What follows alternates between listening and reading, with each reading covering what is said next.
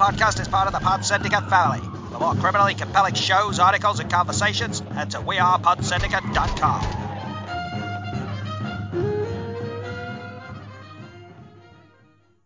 Welcome to this week's Film Masters. Good afternoon, good morning, good evening, and welcome people to episode 398 of Film Bastards. I am one of your co-hosts, Mark Foster, and as ever, I am joined by... Becky Foster, hello everyone. And... Ian Loring, happy Cinema Eve. It is Cinema Eve, isn't it? Mm-hmm. It's an exciting time of the year. Yes, cinemas reopen tomorrow. We're recording on a Sunday.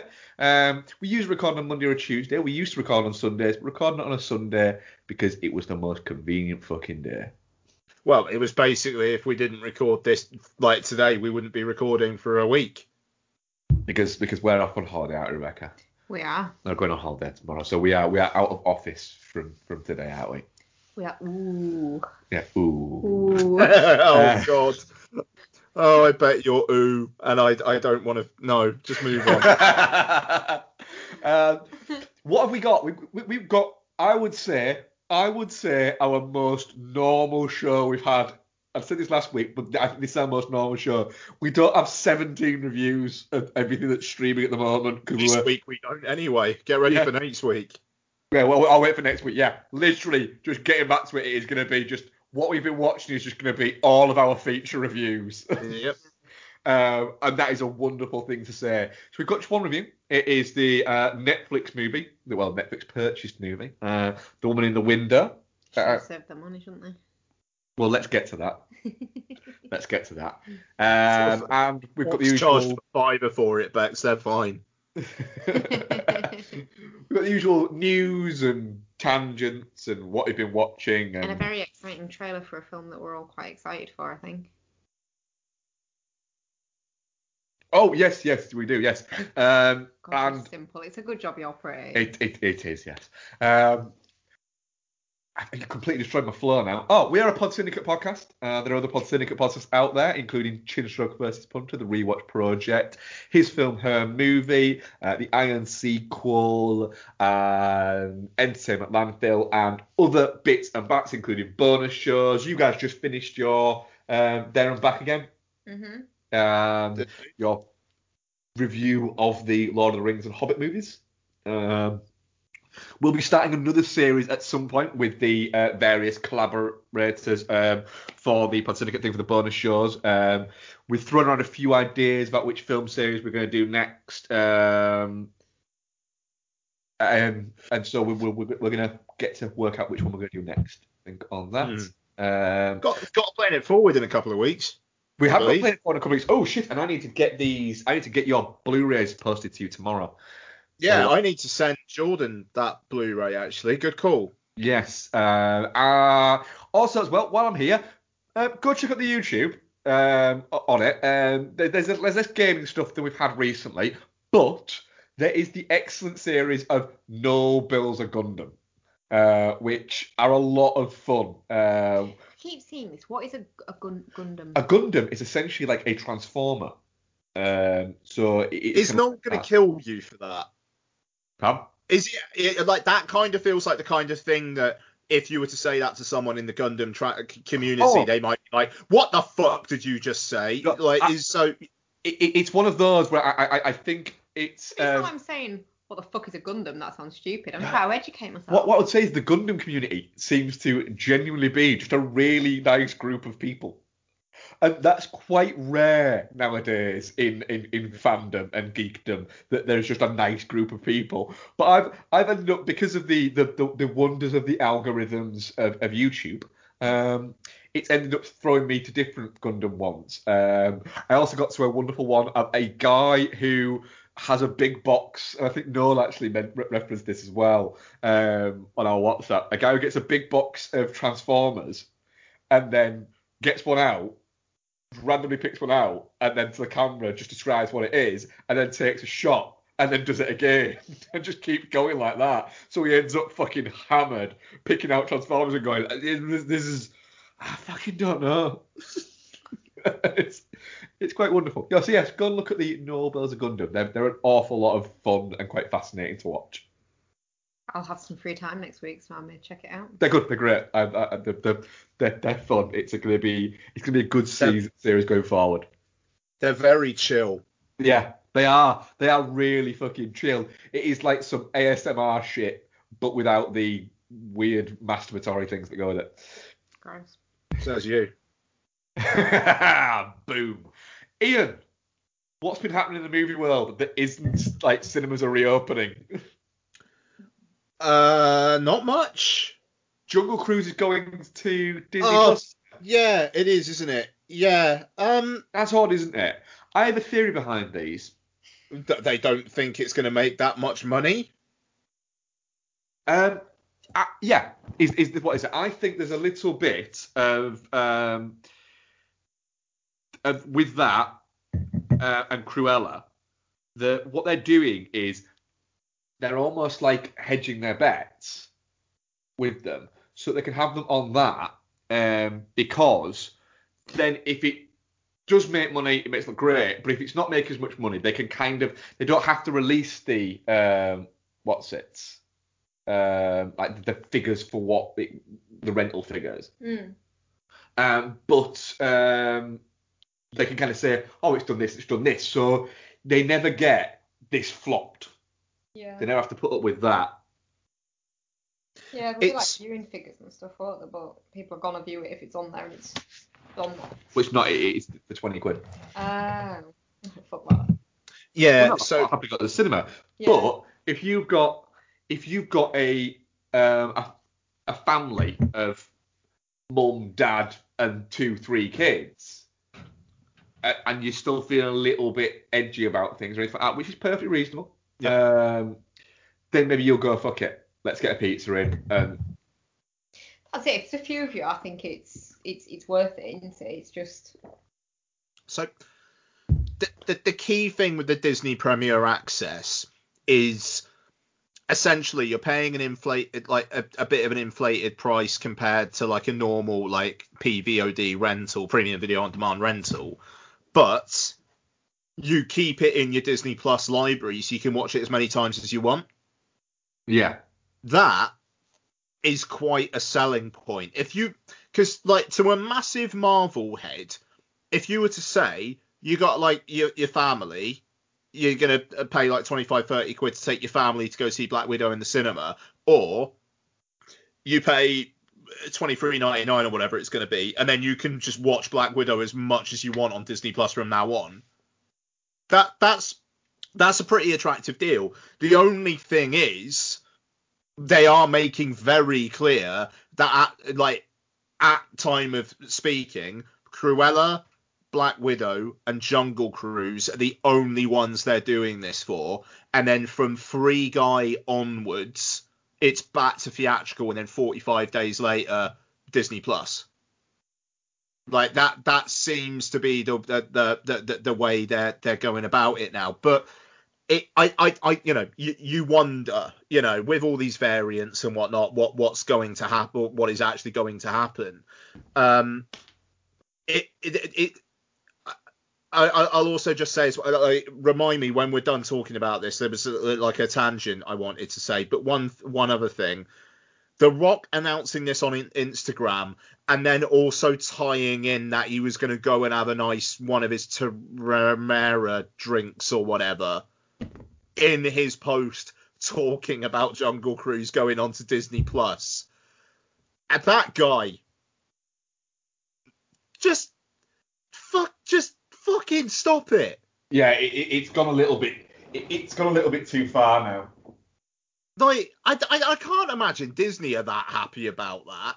Like, here's like the star of the film announcing it's going to be on Disney Plus. Oh, and also buy my alcohol. Very odd, but yeah. Anyway, sorry. It all seems, and the whole alcohol, actors, owning alcohol companies, all feels a little bit like when Clooney sold it was a vodka company, wasn't it, that he had Tequila, for a massive amount of money. It all seems a little bit like they've gone, ooh, maybe we could do that. Do you know what though? The Rock has got this real kind of there's influencers, and then there's the really shitty, desperate fucking influencers. That's what he feels like. It's like you don't have to mention it in everything. It's a bit fucking pathetic, to be honest. It was when he started spamming your Instagram feed with people who had sent him videos of them drinking his tequila, and it's like, unfair. Yeah. I'm sure he's not really that bothered, but yeah, the Jungle Cruise one. Though enough people do that, then his brand's damaged. You need to get a few million to do it. And the problem is there's those ones who still think that because they follow him on Instagram and they like all his posts and comment on everything one of his posts, one day he might be their mate. It's been a quiet news week, I think, hasn't it? Mm-hmm. I will just tangent slightly if that's okay. So I thought it was interesting as well that when Cineworld announced that they were going to put tickets on sale, people had tweeted them saying, like, you're going to be showing Nomadland. And they said, we've got no plans to show Nomadland. Now they are. And it's right after they announced that they've done a deal with Disney and Universal about the theatrical window. So essentially, even though, I mean, it is a little bit confusing, but essentially there will be a 45-day window for Universal and Disney films, which is down from a 90-day window. But, you know, Nomadland is on Disney Plus. Cruella is going to be on Disney Plus Premier Access. But he's also going to be in the cinema. And it's like, so is it 45 days where they can also sell it for a really inflated price online? Or is it just because they'd already kind of said they were going to do, Disney said they were going to do that before Cineworld then made that deal? Like the whole shifting of what exactly these windows mean, I think is going to be really, really fucking interesting as we go forward here now. Like, will In the Heights be available on PVOD and cinemas? Because you go to the cinema tomorrow, you can see Mortal Kombat, you can see Godzilla vs. Kong, Tom and Jerry the movie. You can already rent them online anyway. I don't know what that Tom window and Jerry's means anymore. Sky Cinema, isn't it? Is it? I might be talking whack there, but I'm fairly certain I saw it. You talking out your ass? I mean, usually, to be honest, yeah. It's like 6 months down the line, assuming cinemas don't close again, which is a massive fucking assumption to make, and I'm, you know, a touch wood that they do stay open. But what is it gonna look like? Is it just these things were already agreed, but like say Dune, is Dune gonna be PVO, like expensive video on demand and cinema for 45 days? No, I mean that's it, isn't it? Dune will be just cinema, I guarantee you. Yeah, I mean, so that's it then. It's like Mortal Kombat and Godzilla vs. Kong had already been out before, and Tom and Jerry had already been out before cinemas opened, so they just kind of throw them a gimme. But then after that, you know, I'll be honest. I think Donna would probably like In the Heights, and if that is on PVOD, I would, and I can see it in nice 4K on iTunes. I'd probably do that because it would be easier than sorting out who's going to look after lots and whatnot. You know what I mean? But I want to see it in the cinema. I don't know. It's a really, really fucking interesting time. But hey, if this Indian variant comes along and all the cinemas are closed again in a month anyway, then, you know, a lot of them probably aren't going to fucking open again. So let's see. We're in a fun holding pattern, and I'm nervous. I think, and you're not. Fine. Nope. I think it's going to be fine. I think there's a little bit of scaremongering going on. There is a little bit of scaremongering going on, but also the fact that Boris Johnson is already talking about the June relaxations. Just going to say it. The June relaxation things were always were always a bit pie in the sky. Even people, when they announced it 4 months ago, went, that seems a little bit optimistic. Yeah. Anyway, let's move on from Pandemic. I think we're at trailers now, aren't we? I'm intrigued. In my mind, we talked about Venom last week. I think we did. But Becky, you hadn't seen it, had you? No. At that point. So we did, but Bex hadn't seen it. So Venom, Becky. Looks good, yeah. That's it. Cool. Yeah. Brilliant. Thanks. Build you up, What's though. the big one? Sorry, I can't remember.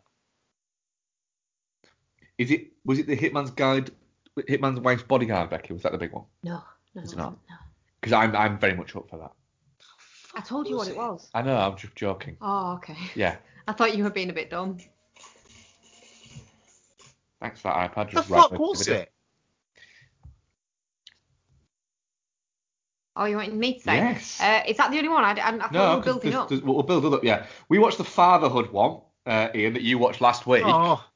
Yeah. Oh, yeah, okay. Just a movie engineered to try and make people cry. Uh-huh. It'll work. Oh, it will work. Yeah. Yeah. Not on you. Because you're dead inside. I think I laughed a lot at one bit, didn't I? Yeah. Not the horrible bit. There was a joke. It was you're meant to laugh at it bit towards the end, wasn't there? It was. It was a joke. It was a joke, wasn't it? I don't know. I can't remember which bit you laughed at. But it was a joke. I'm sure it was a joke. In my head, you were laughing at the fact that his wife had died. No, so. that wasn't it. There was a genuine joke within the trailer that I laughed heartily at. It's going to be a tearjerker, is that movie? Yes. Stillwater.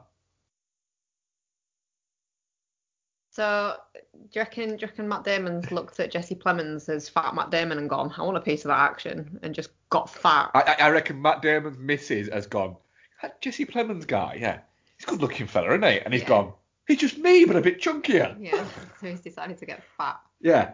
I just asked her if you want a partner swap. Sorry. What was that? I missed that. I was coughing. I was just saying, I'd just say to her, well, do you want a partner swap then? I'll spend a bit of time with Kirsten Dunst, no problem, fucking hell.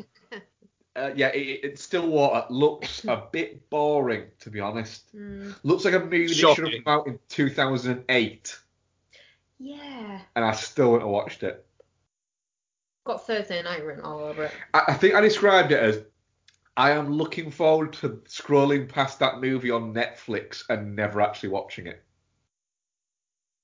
Yeah, I could see that, yeah. Yeah. Yeah, a bit like that. Do you know that George Clooney one called is it The American? Mm-hmm. Yeah.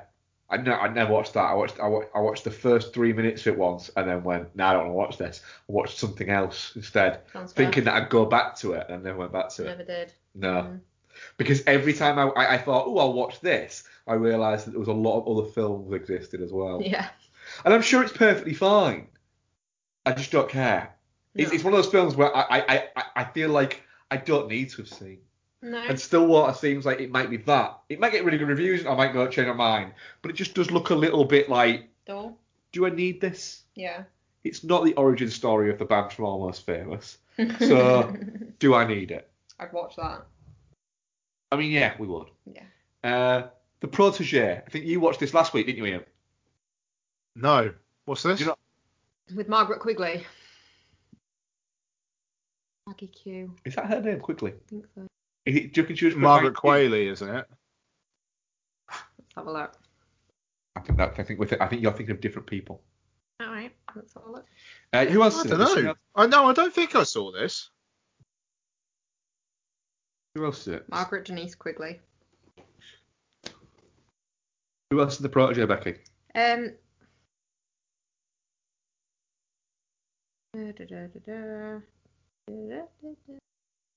It's got a weird name on it. The Asset, that's it. What is it? Oh, it's changed its name. Yeah. Samuel L. Jackson, Michael Keaton. Michael Keaton, that's it. Yeah, it's a Patrick. It's a badass lady assassin movie. Yeah, from the people from the studio that brought you John Wick. Yes. Literally, there seems to be a lot of things from the studio that brought you John Wick, and it does seem like they're going, look, we need a lady assassin movie, so they're making a lot of them. You know, there's Ava, that was Jessica Chastain's attempt at it. There's a new one that's called Kate, I believe, that's got Mary Elizabeth Winstead in it. Yeah. There's the Protégé, which I'm sorry, they should just call it whatever the character's name is. That's bullshit. There was that one from Luc Besson last year. Anna, I believe it's called. That was it, yeah. Yeah. Yeah, it's the lady names, what is it? The lady names range. Yeah. Yeah. Genre. Looks good though. I will happily. Yeah. It looks like it's gonna be a really good midweek cinema watch. Nice. And then the final one, the biggie. The Green Knight trailer. Oh fuck! I thought we talked about that last week. No. Wow. It Shit. only came out 5 days ago. I just. Oh god, yeah. Tuesday we recorded Monday. Yeah. Whew. Oh boy, howdy. Let's go. Yeah, when the giants appeared, walking, my brain just went, oh fucking hell.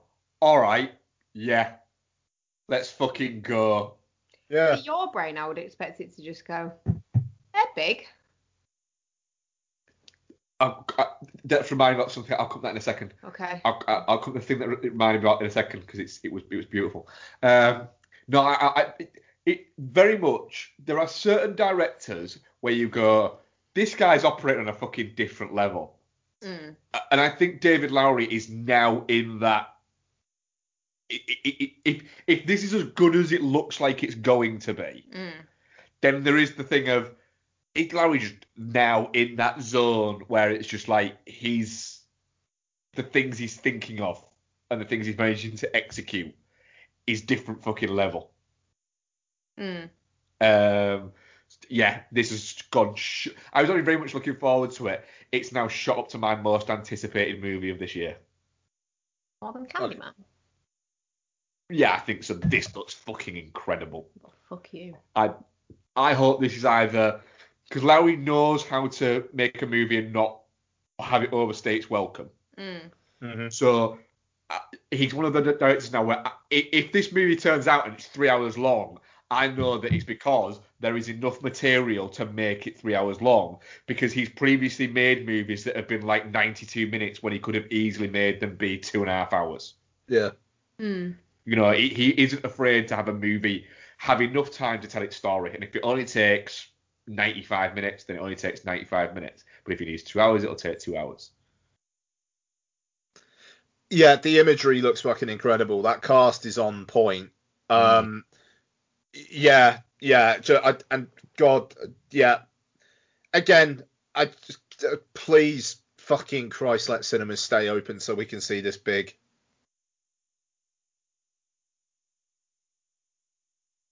I mean, there's one red flag for me, and I'm really hoping this is the one that subverts the trend for me, which is the A24 thing. But I think that with A24, with David Lowery, it's a director who I think is actually weirdly a weird thing is he doesn't appear to be in like the Twitter sphere film fandom thing. Lowery doesn't appear to be like a hot name within it, whereas people like Ari Aster, for instance, does. Where it makes people go, oh, fucking hell, it's the new Ari Aster film. It's like, great, I'm looking forward to the new film that I will find hilarious and will be told I'm wrong for. Still maintain Midsommar's a fucking comedy. And I will not hit anything fucking against that. That film is a comedy, without question. But yeah, it doesn't seem to hit that. Like I did see a lot of people when people were excited about this trailer, and this is I'm going to get mildly on my soapbox a little bit here, because the view's brilliant from up here. Is a lot of people were like really fucking excited about this trailer because it's a fucking great trailer. Yeah. Right? For a film that looks really fucking good. And I saw a lot of people, not like one or two, like several people saying, oh, Is there something I'm missing? Why is everyone so excited about the Green Knight? And it's like, right, a few things. One, have you seen the trailer? And two, because Dev Patel. And 3, David Lowery. And 4, have you seen the trailer? Yeah, again, 4, have you seen the trailer? Oh, and 5, have you seen the fucking trailer? But then I started thinking, hang on a minute, why can't you just let people be fucking excited and hyped about something? If you're not, just move on with your day. Oh no, move on with your day. Like I say, just done. Yeah, why harsh people's boats? That's it. If you look back on your Twitter and I would say if 7 or even if 5 out of your last 10 tweets are something snarky or negative, then maybe just stop doing it. Just delete your account. Yeah. Clearly you're not that level of constant negativity can't be good for you. You wouldn't think so, would you? Find some joy in something and tweet about that. Yeah. I don't know. I mean, like I had an exchange with someone who I think listens to the pod where. Sorry, go on. You obviously had some more to say there, Mark. Sorry. It's not. I'm not having a go at people. I'm just saying I don't get. So just to clarify, I am not. If people who are listening have done that, I'm not having a go at you and saying stop being fucking minge face assassins of joy or anything like that. What I'm saying is I don't. It's a personal thing. I generally don't understand why people give a shit if other people like something. Well, I was gonna. Yeah, I mean, so he was like, well, why are people excited about it? And I was like, well, David Lowery, and this person just came back and said, don't really know who he is. And again, it's like we were talking earlier on. It's the bubble thing, Yeah. It's like, and I'm not gonna fucking gatekeep and go, well, you're obviously not a real movie fan then or anything like that, which I wouldn't be surprised if some people were doing. Yeah. It's but it is not. People could be interested in films and maybe not necessarily know that David Lowery is the guy who directed these films. And that's a reason to be excited. I mean, I'll be honest, if I'd seen this trailer and didn't know it was David Lowery, I'd still be like, what the fuck is that? Well, that's cool. it. He has only directed 4 films, I believe. Yes, Ain't Them Bodies Saints, Pete's Dragon, A Ghost Story, The Old Man and the Gun. Yeah. Is that it? Yeah. I mean, for me, if Ain't Them Bodies Saints is your least film, you're still doing all right. Yeah, because I think because you asked me about this, didn't you, Bex? And I said, because you haven't seen Ain't Them Bodies Saints, have you? No. And I said, so what's like I said, it's beautiful but a little bit flawed story-wise. But it's 96 minutes long. And then Pete's Dragon is brilliant. Yeah, that fucking film bangs. Pete's Dragon is so much better than it has any fucking right to be. The Old Man and the Gun's really good. And The Old Man and the Gun's fantastic. And A Ghost Story was the best film of that year. Yeah, and but all of them are, with the exception of Pete's Dragon, all of them are under 95 minutes. What? It baffles me that's your banner for that's your watermark for greatness. It helps. But Green Knight's 2 hours 5 minutes long, right? So I know in my head I'm very much like, right, but then that means that I trust him because he's had the restraint before. I trust him that there is 2 hours 5 minutes worth of movie in there. And it's based on an Arthurian legend, isn't it? Of course there is. They're dense. But then, for instance, Ari Aster has made 2 full movies. One was 2 hours 7 minutes long, and the other one was 2 hours 28 minutes long. And neither of them could fill that time. No. Is what I'm saying there. So it's about that thing. But yeah, you're right, Ian, there. There's a whole... Like, there's occasionally movies that crop up where you go, fucking hell, why haven't I seen that or even heard of that? I think I referenced it on. I think that might be on our. I was chatting to Mike from Chins Bunter. I'm a huge Walter Hill fan and have been for a number of years. I mean, when I say a number of years, I mean like getting on for nearly 30 years. And a few months ago, I came across a Walter Hill film that I'd never seen. Not only had I never seen of it, I'd heard of the movie but never clicked that it was a Walter Hill movie. And I'd not seen it. And it's about blues music. And I was like, how's that passed me by? And I mentioned it to Mike and he was like, oh, that's a fucking great film as well. And I was like, I just don't know how this hasn't clicked with me. Permeated Yeah. your brain. So yes, it's one of those things. It's an interesting way to look at it, and maybe a place where I need to grow a little bit more. I don't think you're saying that people should love the Green Knight trailer, and if they don't, they're wrong. It's just, I think what you were trying to say before was, if you haven't seen it and got excited about it, don't shit all over everyone else that has. And I think that could be taken into many different areas, to be fair. Just because people don't like the same things as you do doesn't mean you have to. I think what we're saying is start being a little bit nicer. Add positivity into your lives. Yeah. So I'm going to add some positivity into our listeners' lives now. The Woman in the Window is written by Tracy Letts, directed by Joe Wright, and stars Amy Adams, Gary Oldman, Anthony Mackie, Wyatt Russell, Ian's favourite Brian Tyree Henry, Jennifer Jason Leigh, and Julianne of the Moors. I'm just going to find as I am doing now, and use the IMDb thing because I just find it amusing, so you have to indulge me a little bit. An agoraphobic woman living alone in New York begins spying on her new neighbours only to witness a disturbing act of violence. Also stars the voice of Anthony Mackie. His face is in it for a second. Briefly. He's in there briefly. Briefly. You may not have remembered because it was Anthony Mackie, so you may have fallen asleep briefly. He is a mild sedative. Ian. Ian. Yeah. You can use one word but multiplied to describe this movie. Which word would you choose? Poop!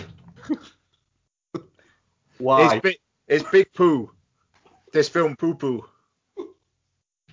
This film poo-poo, big poo-poo. Big poo-poo. Donna turned to me when it finished and said, I'm picking the film next week. It's fair. Did you look at her and go, yes, that's fair? And I looked at her and said, well, we already agreed we're rewatching Eurovision because it's Eurovision Eve next Friday. And she said, fair point. Yep. I think we're going to watch that out next Saturday. Yes, we are. Next Saturday, you're going to watch Eurovision the film, not Eurovision. Yeah, we're not going We're to not watching Eurovision, no. We watch Eurovision the film. I like the film. The actual thing can fuck off. The actual thing is fucking 3 hours of pure joy and people coming together to just celebrate something silly and entertaining. Do you know what? We might actually have it on in the background while we're sat in a hot tub. I'm telling you, if you give yourself to Eurovision, you get so much in return. I'm gonna be next week like I was around Strictly Come Dancing final night last year. I.e. an absolute mess. I cannot wait. And every single Eurovision Eve going forward, we're watching Eurovision. That film is getting an annual watch. Oh God! And she's gonna sing Husavik. And the Yaya Ding Dong Man is announcing Iceland's results. Yeah, that I am quite looking for. And apparently it's in character as he's well. just gonna shout it. Apparently, yeah, that's incredible. He's gonna shout it. There's a little thing of me is going in the background, going, is there gonna be a pre-recorded thing of them doing Yaya Ding Dong? They're going to do something else to acknowledge that film. They're gonna. Can you imagine? Can you imagine if they go to Iceland and before, what is it? Is a pre-recorded thing of Rachel McAdams and Will Ferrell doing Ya Ya Ding Dong. Just that. I'm going to use the phrase scenes. I love the fact that we've started our Woman in the Window review by talking about a different film. Yeah, I mean, yeah. I mean, all right, fine. Let's focus back. It's a fucking awful film, and you know we'd kind of been warmed up to the fact that it wasn't going to be great. You know, 20th Century Studios. I think it's the first thing they've ever sold to Netflix, which probably says something.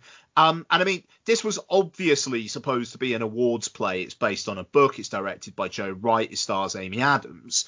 And it's just like, I was actively annoyed by it from pretty early on, where it's like, did you know I like Hitchcock?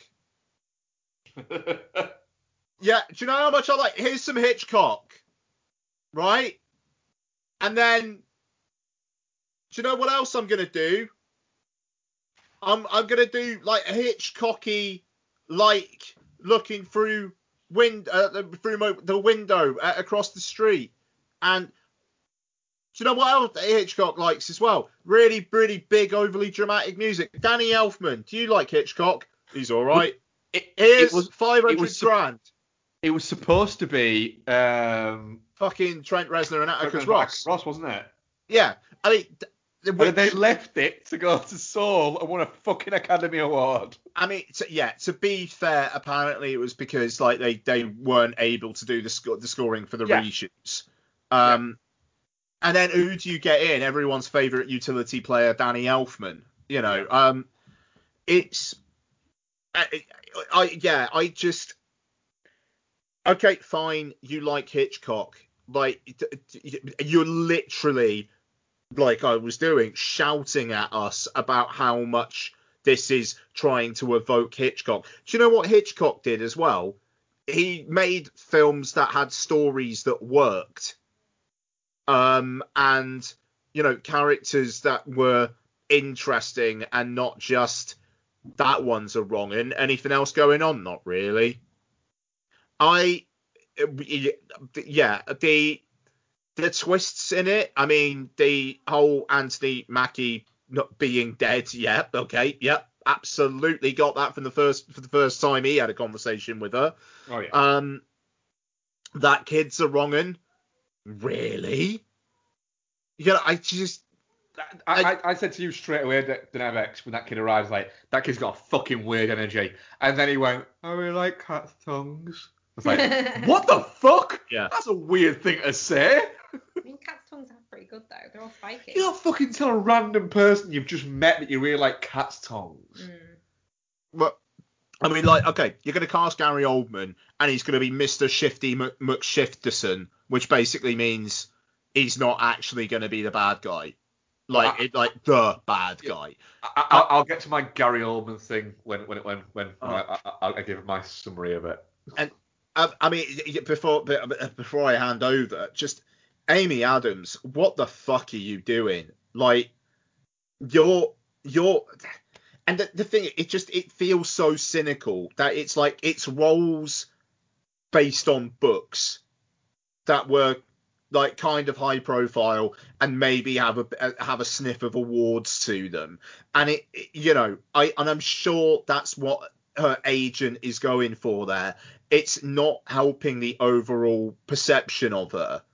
I mean, like, Arrival was what 5 years ago now, or it was Trump year. It was 5 years ago now, and I'm not sure she's done anything that's actually been good since then. Or maybe Nocturnal Animals was after.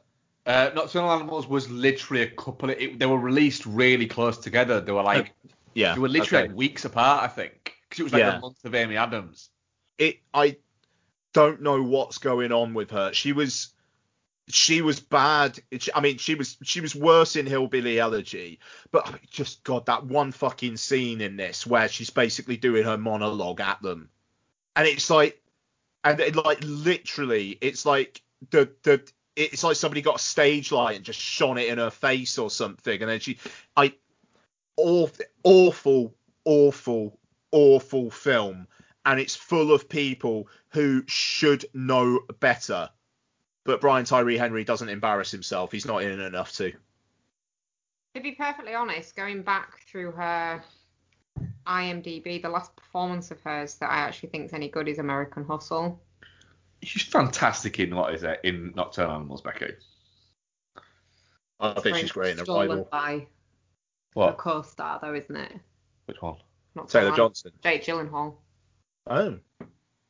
Nocturnal Animals is great. Yeah. She's not the standout in it.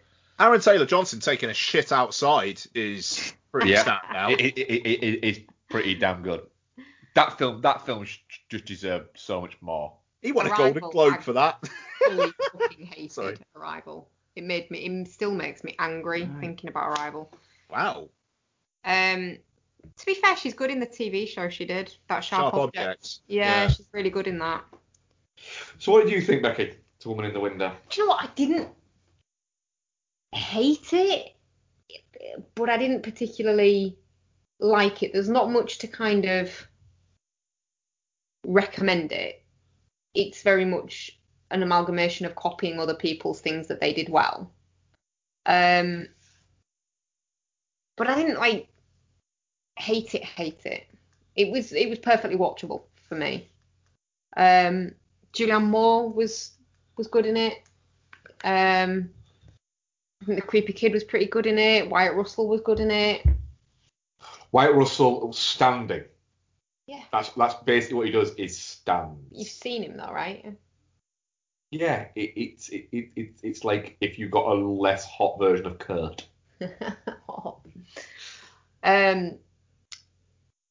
What's the face? Jennifer Jason Leigh looks like a cartoon. And Gary Oldman's just, I can't even look at him with any degree of respect anymore. So that kind of ruined them too for me. Do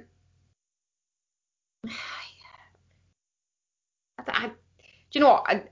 I wanted to like it because I had such low expectations for it from the reviews and it's looked crap since the first trailer came out, like 400 years ago.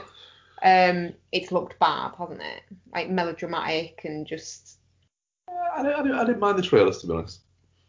But yeah, it's not good. Just watch the films that it's borrowed heavily from and have a better time. Great. Yeah.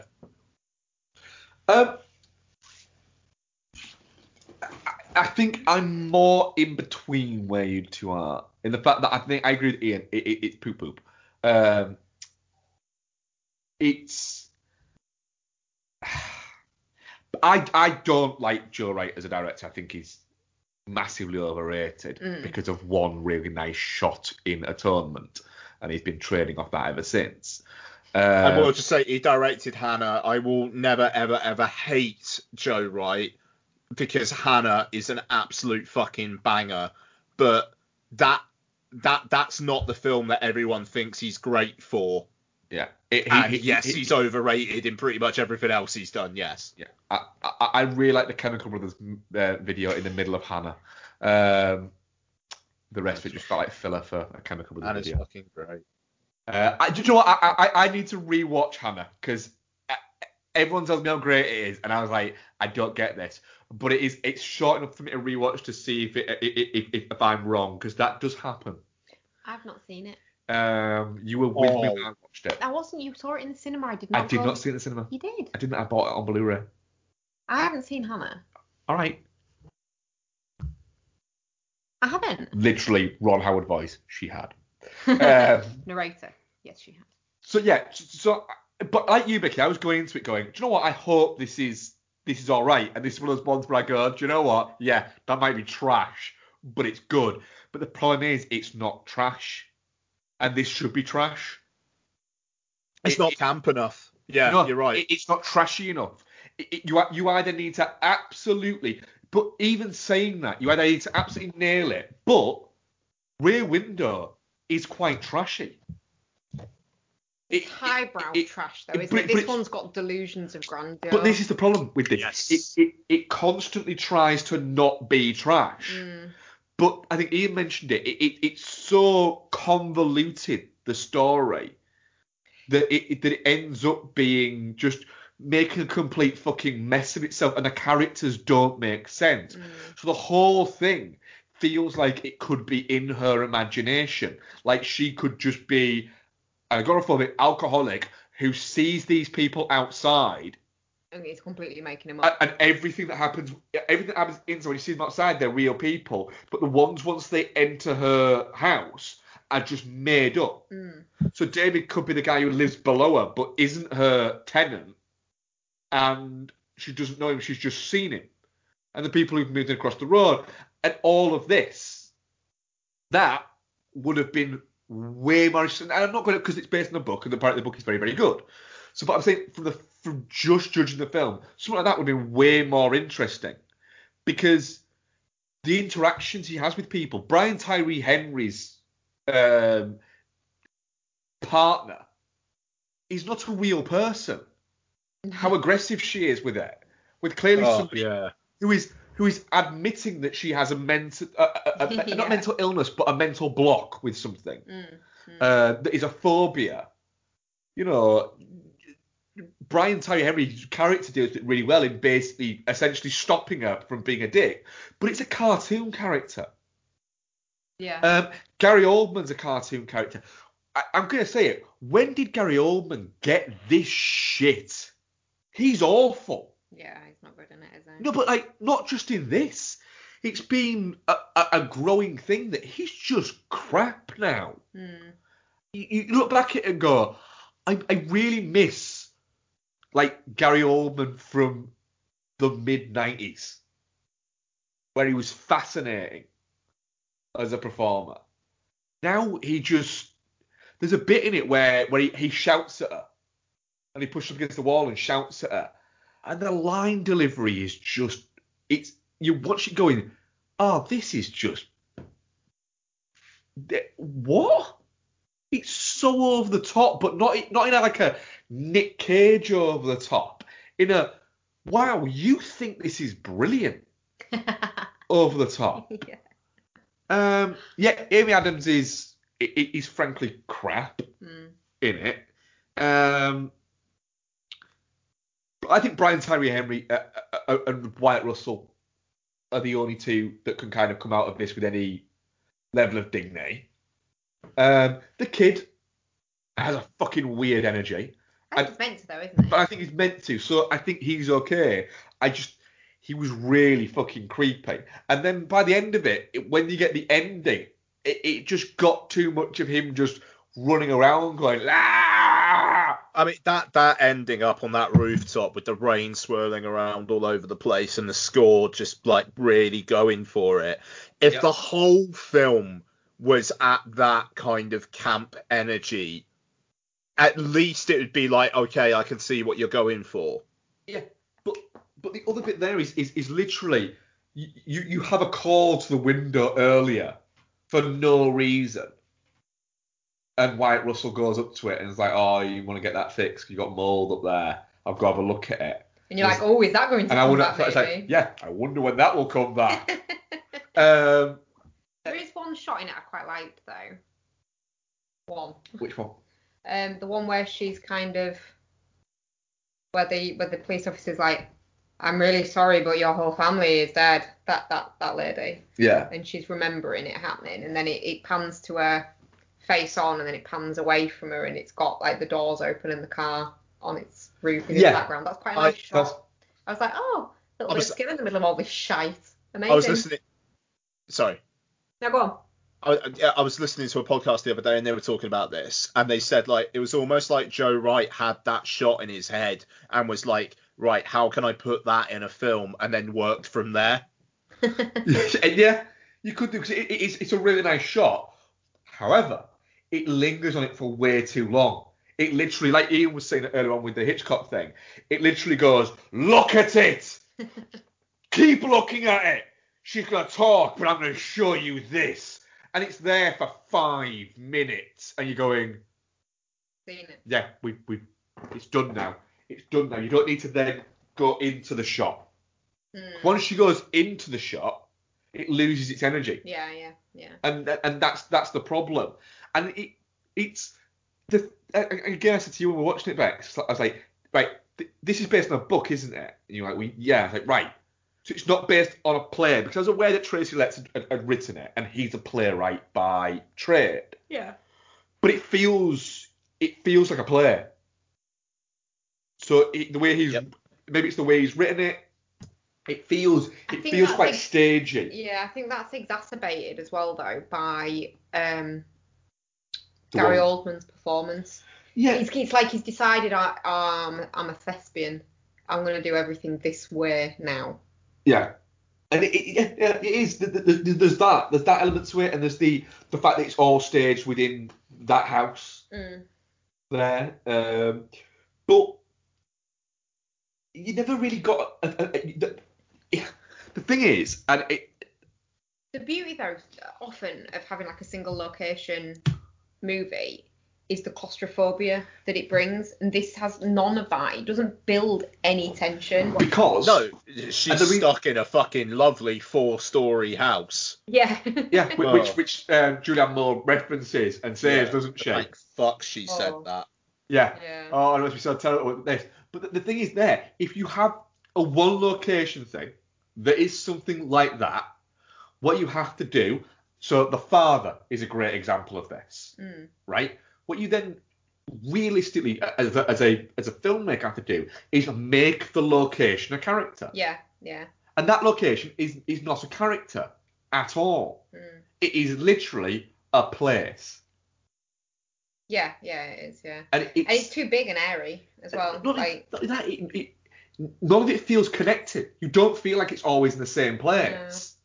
Can I just point out as well, right, if David's supposed to be her tenant, yes, why does she have such easy access to where he lives? Like, that's not how tenancies work. He lives in the basement. Yeah. She's got a little hook latch. But that doesn't give him any security, does it? She's got a hook latch. Yes, she does. Yeah. On her side. Yeah. This is the point I'm making. I know. Just saying. That's not how tenancies work. David should feel safe because the hook latch. But he should have a hook latch on his side. Maybe he doesn't have a hook latch. Maybe he's got a bigger hook latch. He should have an actual real key. Yes, it fucking should, Becky. Right? But I don't think parole hopping David cares that much. You leave David alone. He's just trying to live his life. It was just a bar fight, Mark. I think David's lying there for a start. David just wants to fuck. Yeah, he does, yeah. Not Amy Adams, though. Like, you did think that moment, that there was a moment where at one point you thought, is he going to try and fuck Amy Adams? Yeah, but then I think he looked at her. Anyway. Are we kind of wrapping up now on this? Can we, please? Yes. So... not because we're going long. I just don't ever want to fucking have to think about it again until we get to the year-end show. So, where are you with it, Bex? On our scale, which is this week for this one is definitely not poop, possibly poop, or Geostorm poop, but good. It's poop, isn't it? It's poop. I hate to say it because I'm not keen on the baby talk, but yeah, if that's the scale. Yeah. Ian, I think we already know your poop. It's a film where I can honestly say if this is what passes as like mid-budget adult thriller stuff now, the cinema is fucked. I've got this whole cinema is dying like thesis going on which has developed over the last year, and The Woman in the Window is 100% evidence of that. They need to stop doing that. Stop it. I think it's odd, just to point out that we went from watching Doomsday last week, which very lovingly and artfully references the films that it's referencing and does it in a really skilled way, to this, which is just like, I'm going to make like a modern day Rear Window. It's going to be fucking amazing. No, but it's shit. What it is Joe Wright doesn't make movies. He makes movies that are trying to win awards. And exactly that. There already was a modern day Rear Window, and that film was Disturbia. And it was better than Woman in the Window. It was better than The Woman in the Window. Yeah.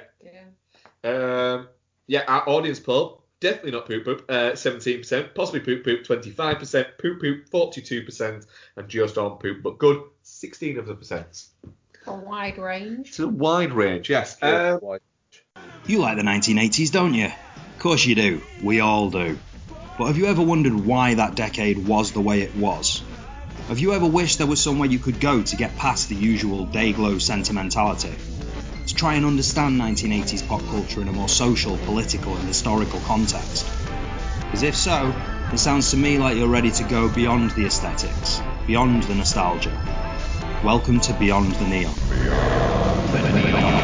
Beyond the Neon is the podcast that dares to pull over the Testarossa, eject the Wham cassette and take off the Wayfarers. If you're looking for retro reviews of Back to the Future, The Goonies or John Hughes movies, you will not find that here. If you're looking for top 10 lists of A-Team episodes, Nintendo games or Stranger Things references, you will not find that here. If you're looking for long boring introductions, Squarespace ads or Patreon begging, you will not find that here. Because Beyond the Neon, we do things a little differently.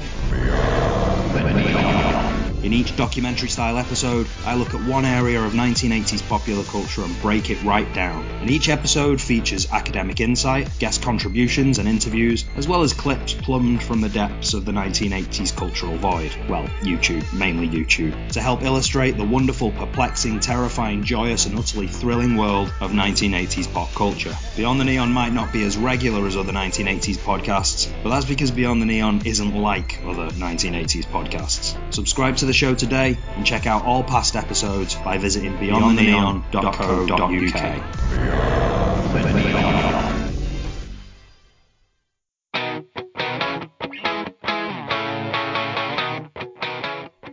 Have you ever wondered what so-called family films will scar your kids forever? Putting 4 and 5-year-olds in front of this movie, it's like, if they didn't know what death was before this, they're going to know it after it. They're going to know it after it, and they're going to be freaking terrified. And they're going to be questioning you. Yeah. Or do you have the slight suspicion that your loved one has a cold, dead heart? Yeah, The Dark Knight has got like all the orphans, and like, oh no, we're going to die. They did not build up those orphans at all. In my head, it was like, kill them. Then look no further. The His Film Her Movie podcast is the show for you. It's the movie podcast that celebrates the contrasting cinematic tastes of its hosts. So join Jordan and Lauren every week on their unique journey through the land of the silver screen. So if you're looking for a few laughs, some fun film related chat, then get involved. You can find us on Apple Podcasts, Spotify, Stitcher, or wherever you get your podcasts. Ian, what have you been watching? Okay, so I've got a fucking shitload. Kind of wondering whether we break this up a bit, but I want to lead with something. Mark, have you looked on Letterboxd in the last 24 hours? No. Okay, good. I watched Your Christmas Present. Fucking hell! When? Last night. Oh yes, it's a proper Saturday night movie. Right.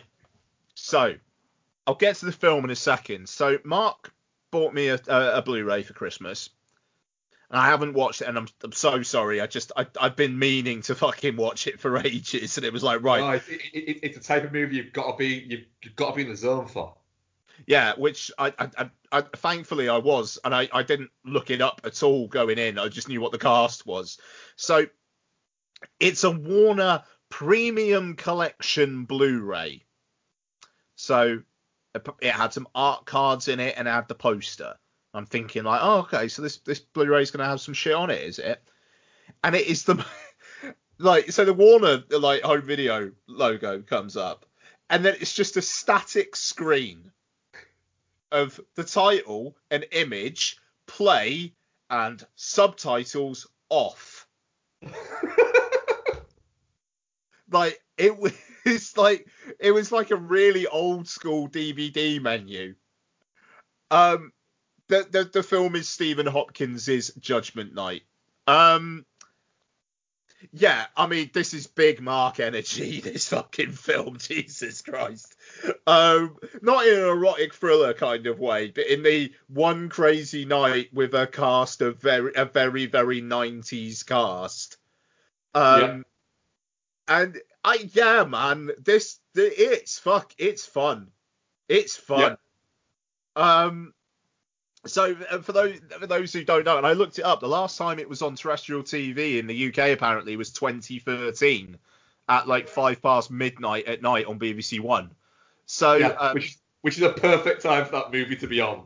Yeah, absolutely. And I don't think it's on any streaming services or anything either. I was just kind of intrigued. So it is Emilio Estevez, his brother played by Stephen Dorff, their friend played by Cuba Gooding Jr., and the kind of like the guy who's like leading the night, played by Jeremy Piven. They're kind of like doing it up in style, and they're going to a boxing match. They try to shortcut to the match because otherwise they're going to miss like the main event, and they go through like a kind of a scuzzy area of town, and they run over a guy, but it turns out that the guy had previously been shot, and who's chasing him? Only Dennis Leary and the bad guy from The Mask, who's got one of the most striking faces in fucking Hollywood, by the name of Peter Green. And then it's basically these guys trying to get away from Dennis Leary and co. And I mean, that's it. Like really efficient like setup. Within about 20-25 minutes, you've established the character dynamics, and you're kind of off and away with the races.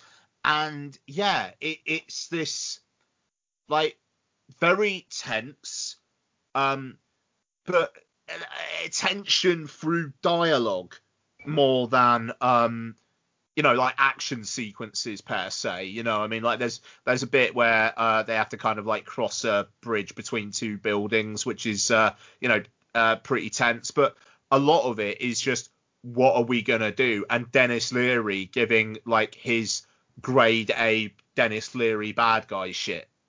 Like just chef's kiss stuff.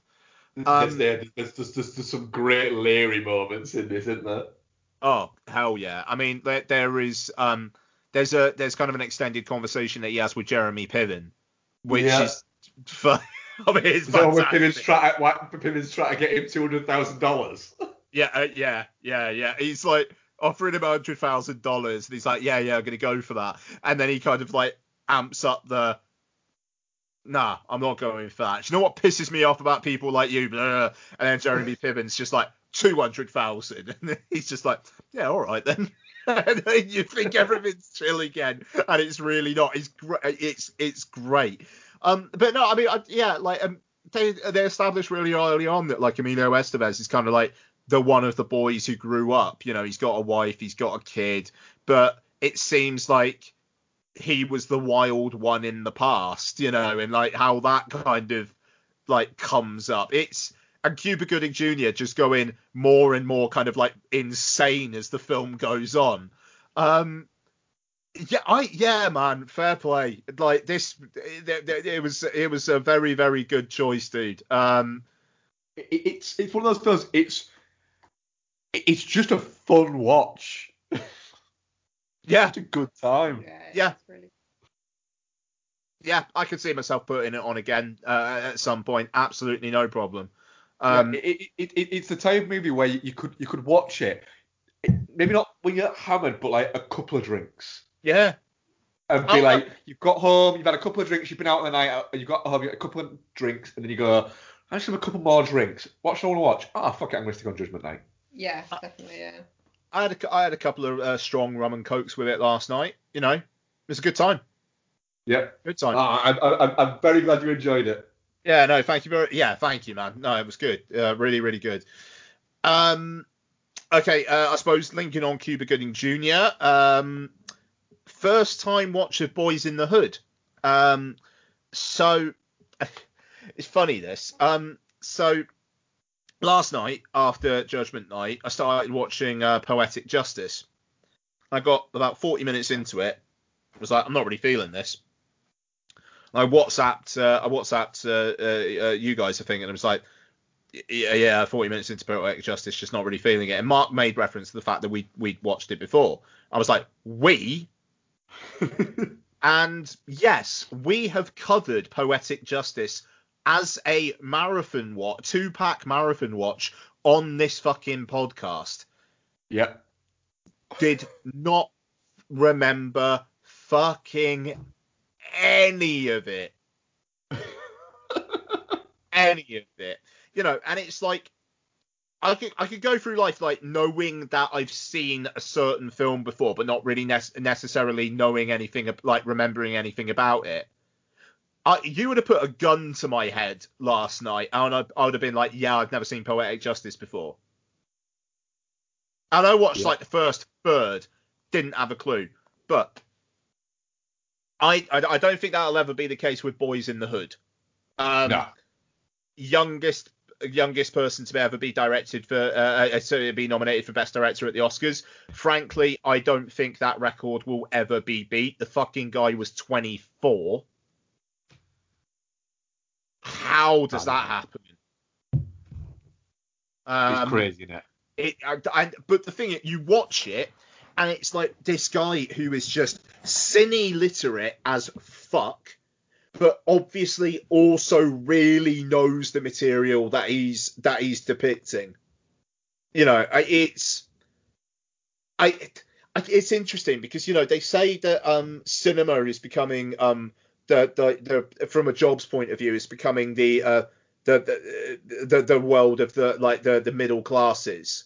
You know, like it even though the equipment to make a film and whatnot has never been cheaper, the sheer actually like getting your start, getting a foot in the door, essentially.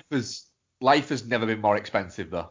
Yeah, no, exactly. And there is a massive the bank of mum and dad aspect of getting into that industry, and it's obviously something that really should be looked at, but it kind of feels like, you know, the lack of focus of the arts in education generally is becoming more and more of a thing, you know, and it feels like that's a fight that we're in danger of losing. But and also, quite frankly, as I think I've said before, I think a lot of kids these days not particularly bothered by films. They want to do other things. A lot of kids want to be YouTubers. You know, I mean that's you know, culture like moves on and things morph and whatnot. Anyway, Boys in the Hood.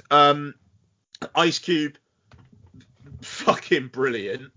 I loved that he was like the more of the hothead, but he wasn't necessarily the one who was going around picking the fight constantly. You know, the film's smarter than that. Cuba Gooding Jr., not great.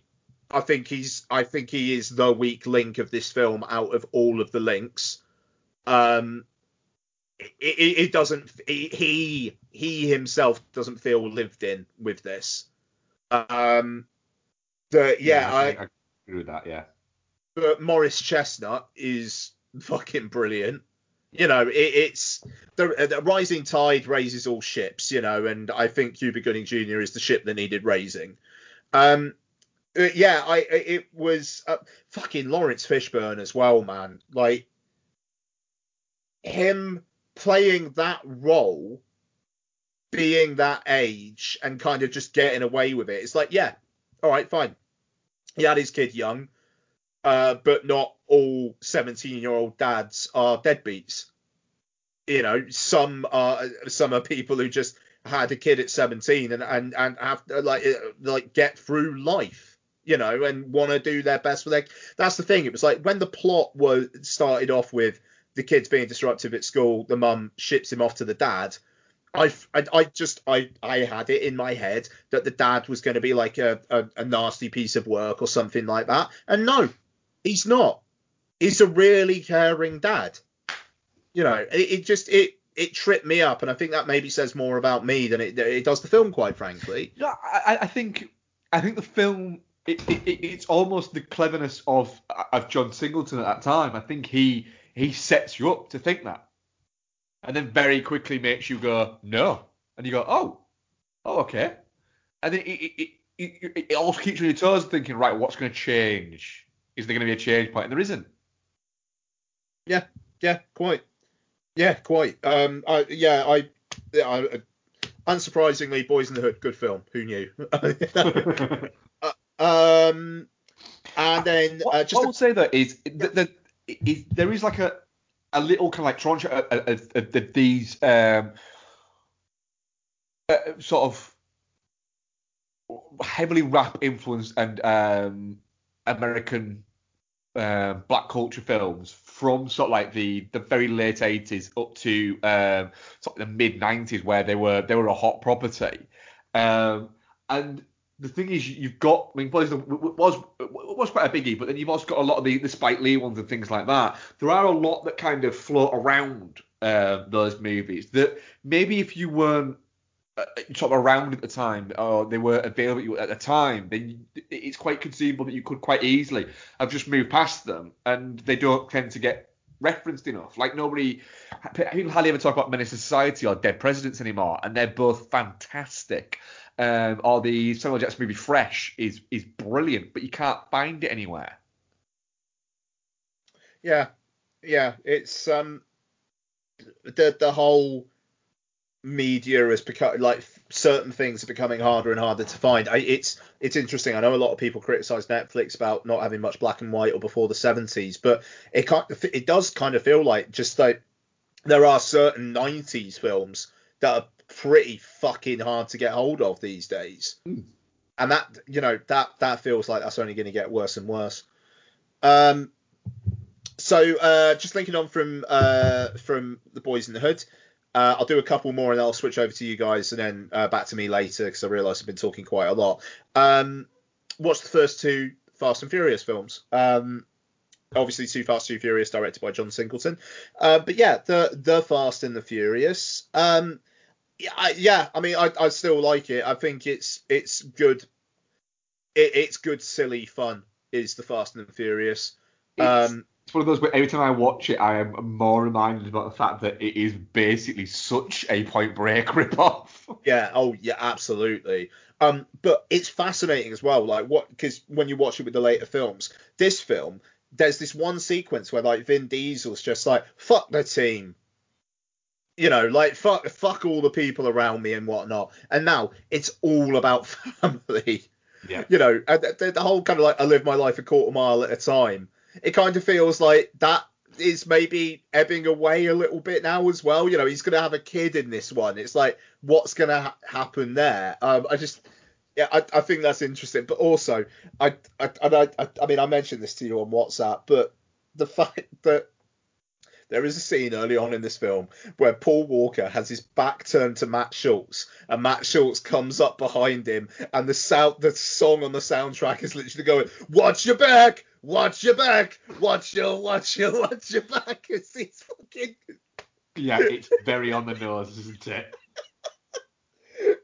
I mean, honestly, the fucking music cues in this film are insane. I mean, the film's 20 years old, you know, so it kind of is what it is. But oh man. So yeah, Fast and Furious, Too Fast, Too Furious. I think I liked it more than I remembered liking it, to be honest. There's a moment in this film, in Too Fast, Too Furious, where every time my brain goes, why is he? And then it's quick reminded, oh, that's why he's done it. But it's where he takes his shirt off to break the window. I'm like, why is he taking his shirt? Oh, it's to break the window. Fair enough. I 100% thought exactly the same thing. Yeah. Like no, but then it's like, okay, no, that makes complete sense.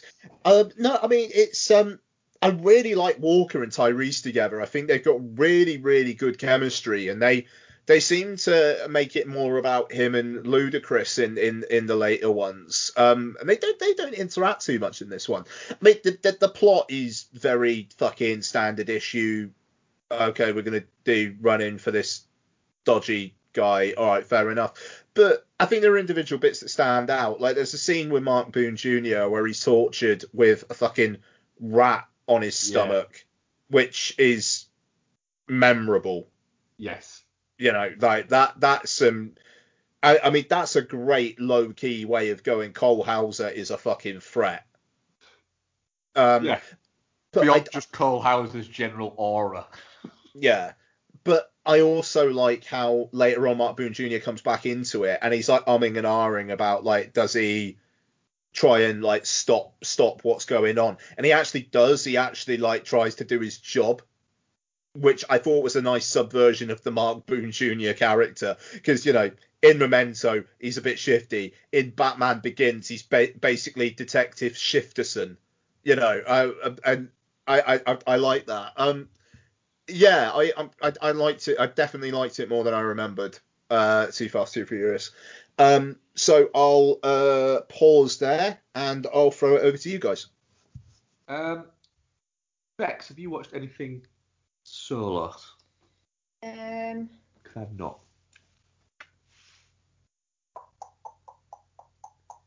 yes. Yeah, go on. So I watched In Time. All right, yeah. So I remember being quite cool on In Time when we first watched it. I really enjoyed it on this rewatch. I think it's got a lot to say about like Time? well, like capitalism and like general stuff about the economy, but it does it in like a really fun way. Did I watch it? Yeah, I watched this one on my own. Yeah, I enjoyed it a lot more than I remembered, and I enjoyed Amanda Seyfried in it a lot more as well. I think I was getting mixed up with her character in this and Anon. Oh, yeah. Because they've got very similar hair. Fair enough. But no, really enjoyed it actually. I think Justin Timberlake, when he puts his mind to it, he's a really good actor. Yeah, I think he can be quite a good actor. I just wish he'd pick a lane. He does need to pick a lane. But yeah, really enjoyed In Time.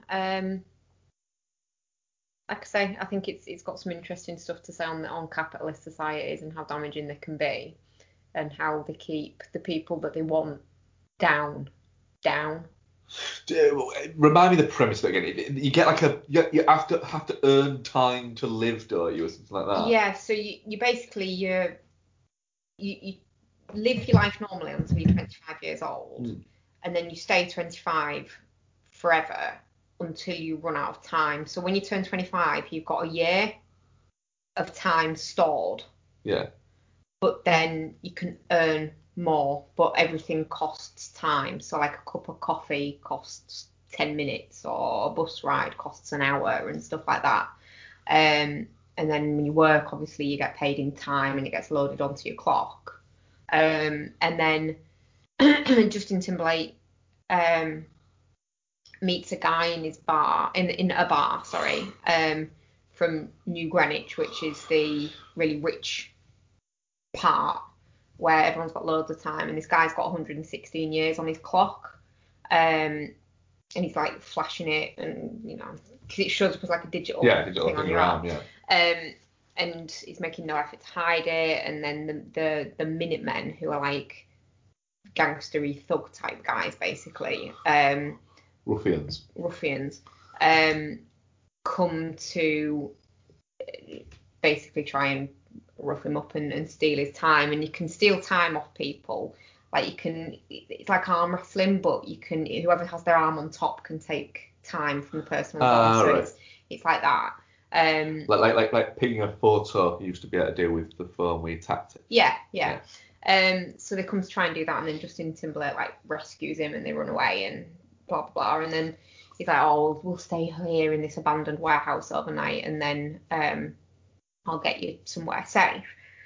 And the guy in the night gives him all his time, with the exception of like 5 minutes, and then goes out and sits on a bridge and times out and falls into the water, because he's been alive for such a long time that he's so rich that he's basically immortal, and he's just bored of it. Like I think you get to a natural end, don't you, is what he's trying to say.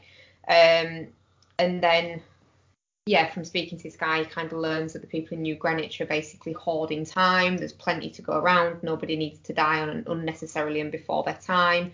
Whereas the people that he works with day to day are like living day to day and rarely have more than a few hours on their clocks. And then there's people with like 1 million years in the bank. So he basically... And his dad, basically Justin Timberlake's dad, as far as Justin Timberlake. Ned Timberlake. Hey? Ned Timberlake. far as he's concerned, he died betting, doing the hammer thing. But he didn't. He was killed because he was essentially trying to be like a Robin Hood type character and take time from the rich and distribute it. Take one rich person, distribute it to many poor people. And so, anyway, Justin Timberlake's got all his time. He makes his way all the way over to New Greenwich, sees all the differences and stuff like that. Wins loads of time off of. Hang on, what's his name? Don't know. In time. Clive Owen. Not Cillian Murphy. Cillian Murphy's like a cop. I can't remember the actor's name. Anyway, Amanda Seyfried. Rowan Atkinson. Yeah, let's go with that. Amanda Seyfried's dad, basically, and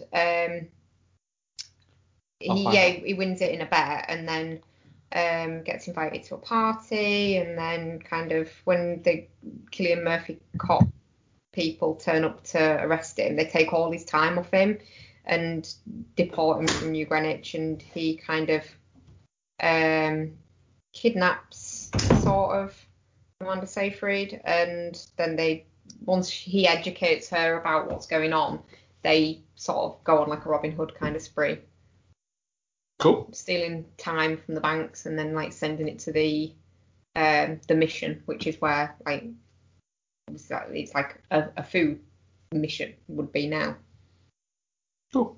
Yeah, it's good. It's really well done actually. More intelligent than I remembered. And then the other one that I watched, not on my own but with Isabel, was Things Heard and Seen. Oh yeah. Netflix one. A bit of a Seyfried film. Yeah. It's an odd one. Isabel's sum up of it after we watched it was, so basically it's Amityville but not as good. I was like, yeah. Oh, okay. Yeah. So there's a malevolent energy in the house, which takes over the people that move in, and then the husband character acts out what he acts out, and the woman who moves in sort of sees the spirits of the previous women that have been victimised in the house. Fucking, it's over 2 hours long. It's long, yeah, it's lengthy. Jesus, it's balls. Yeah. James Norton's character is a grade A fucking cunt in this film. He's so easily hateable. He's not usually. He is in this. He's a real dick. Anything else? No, that's it on my own. Do you want to fire back to you again? Then we ain't got that minute to watch together, have we? No. Oh, you sure? Okay. Yeah. We've only got a couple, and a couple of them will be very much like blah blah blah. Yeah. Okay. Well, I'll pick up on the Amanda Seyfried. So I watched the Amanda Seyfried starring along with Kevin Bacon. You Should Have Left. Oh yeah, that was. What was that on? It's on Now TV. That's what I saw it on. Yeah. So I watched this randomly. Like, just started watching this afternoon, and I ended up watching the whole fucking thing. So it's written for the screen and directed by David Koepp. It's Kevin Bacon, Amanda Seyfried, and their kid, who is great. Really, really good kid actor performance from this girl, Avery Essex. She's really, really good, actually. So basically, story is Bacon and Seyfried are a married couple with a kid. She's an actress. He is a former banker who, it's kind of said earlier on, people don't like him because of a transgression in his life previously. And people recognise him for it. They decide to go away before she has to start shooting a film, and they pick a property in Wales. So they go to Wales, and immediately this kind of regional folk music comes up on the score, and it's a bit nah. Yeah. Like when anyone goes to Ireland, it has to be. Yeah. Scotland's the same. And it's any like Celtic place. Yeah. Yeah. The local village, the people there are a little bit off. And Welsh, there is an amazing bit where a shopkeeper says something to Kevin Bacon, and Kevin Bacon says, "I don't speak Welsh," and he was like, "I was talking in English." Like it's odd. There are a few little bits here which are genuinely funny. But so they move to this house, and there's something just odd about this house. The kind of like the design of it just doesn't quite add up. And I'll leave it there for the plot. So on Now TV, this had an average rating of 1.5 stars out of 5, and like the kind of like the few reviews I'd seen when it came out on VOD last year were like, yeah, it's not great. I maybe low expectations. I was pleasantly surprised. I don't think it's amazing, but it didn't go in directions that I thought it was going to. It went in a couple of directions where I was like, oh, that's actually pretty fucking interesting. And the last third or so turns into a two-hander, basically, which I really enjoyed. End revelation isn't particularly shocking, but I enjoyed the journey to that point. I think it probably deserved a bit more. That's actually kind of an interesting bit of work than it actually got. Well, I actually quite like David Kemp as a director. I know he's more famed as a film writer than he is a director. Yeah. But I've actually really quite enjoyed the stuff that he's done as a director. So, like Stir of Echoes, we both really like, don't we? Secret Window, I think is more fun than it has any right to be. Ghost Town was a bit shit, but Premium Rush is fucking brilliant. Is that the bike cruise? Yes. Yeah. And Mordecai is an acquired taste. I think that's being generous for Mordecai. Yeah. Yeah, I 89 minutes, gets in, gets out. I thought it was all right. Okay, I also watched Oxygen. So this is the new film from Alexandre Aja, which is on Netflix now. So it's shot during the pandemic thing, and it's basically Melanie Laurent wakes up in like some sort of capsule. She doesn't know who she is. She doesn't know what the fuck's going on. And she's told very early on by a kind of like AI, your oxygen's running out. Film, go.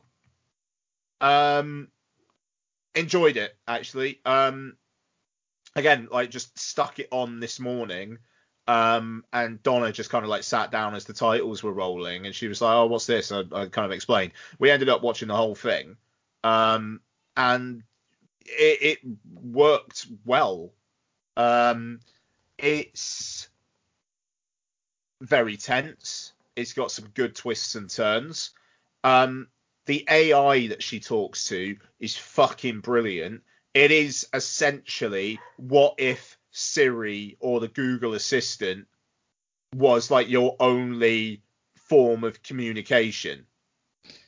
But it's like it doesn't necessarily have much in the way of machine learning or anything. It's basically Melanie Laurent is asking it questions and it's providing information, but it's not then providing like extra information to help her out. And it's not in like a malevolent way. It's just it doesn't know. It doesn't know. It is keeping things factual, and she's having to do all the working out by asking it questions. And I really like that. She's asking the wrong questions, so it can't tell her kind of thing. Yeah, exactly. Or it doesn't tell her things that would have been useful earlier on to know, because she didn't know to ask it those things at the time, if that makes sense. Yeah. Like it's, I really like the writing is really sharp in that way. And that really struck out to me, and it leads to some like good, solid kind of like comedic light relief moments as well. Just in that. Yeah, I liked it, man. Wish I could have seen it on a big screen. You know, it would have worked. Despite the fact that it's in this capsule, there are these two shots that are fucking awesome.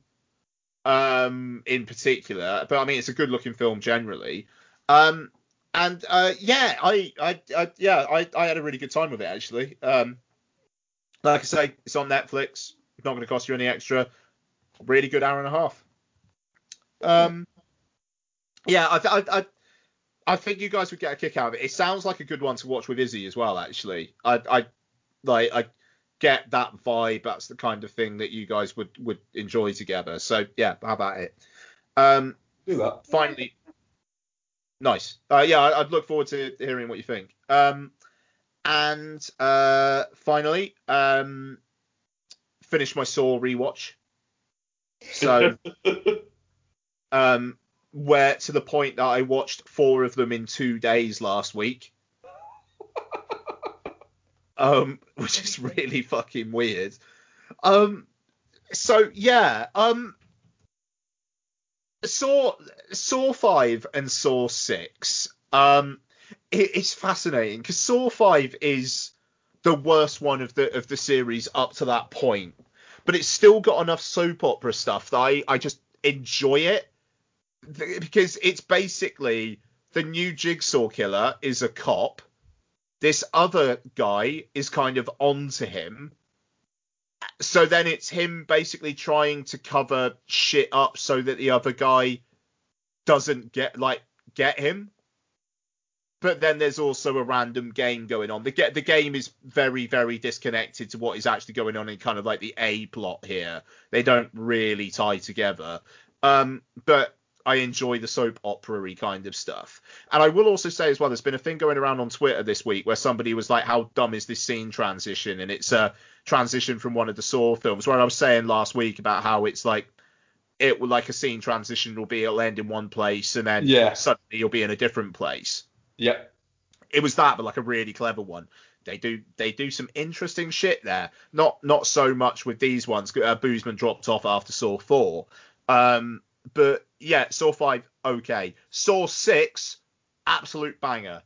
It is a dissection of the American healthcare system and how people in that industry are only there to make money, and how they are all basically corrupt and trying to basically scratch each other's backs instead of trying to help the person in question. It's great. Saw 6, good time. Also, decent twisty stuff as well going on in it. Then Saw 7, the final chapter, starts off, holy shit, it's a Saw game basically being played out with a public audience. That's interesting. Guess what? It's about the only interesting thing in the entire film. Is that the one that opens up with the body being hung on the overpass while she's going for a run? No, that's Jigsaw. Right. No, this one starts off. It's actually a pretty great start. Best scene in the film by a fucking mile. These two guys wake up and they've just got this like saw blade between the circular saw blade between them. And then like up on the ceiling is a girl who they've both been shagging.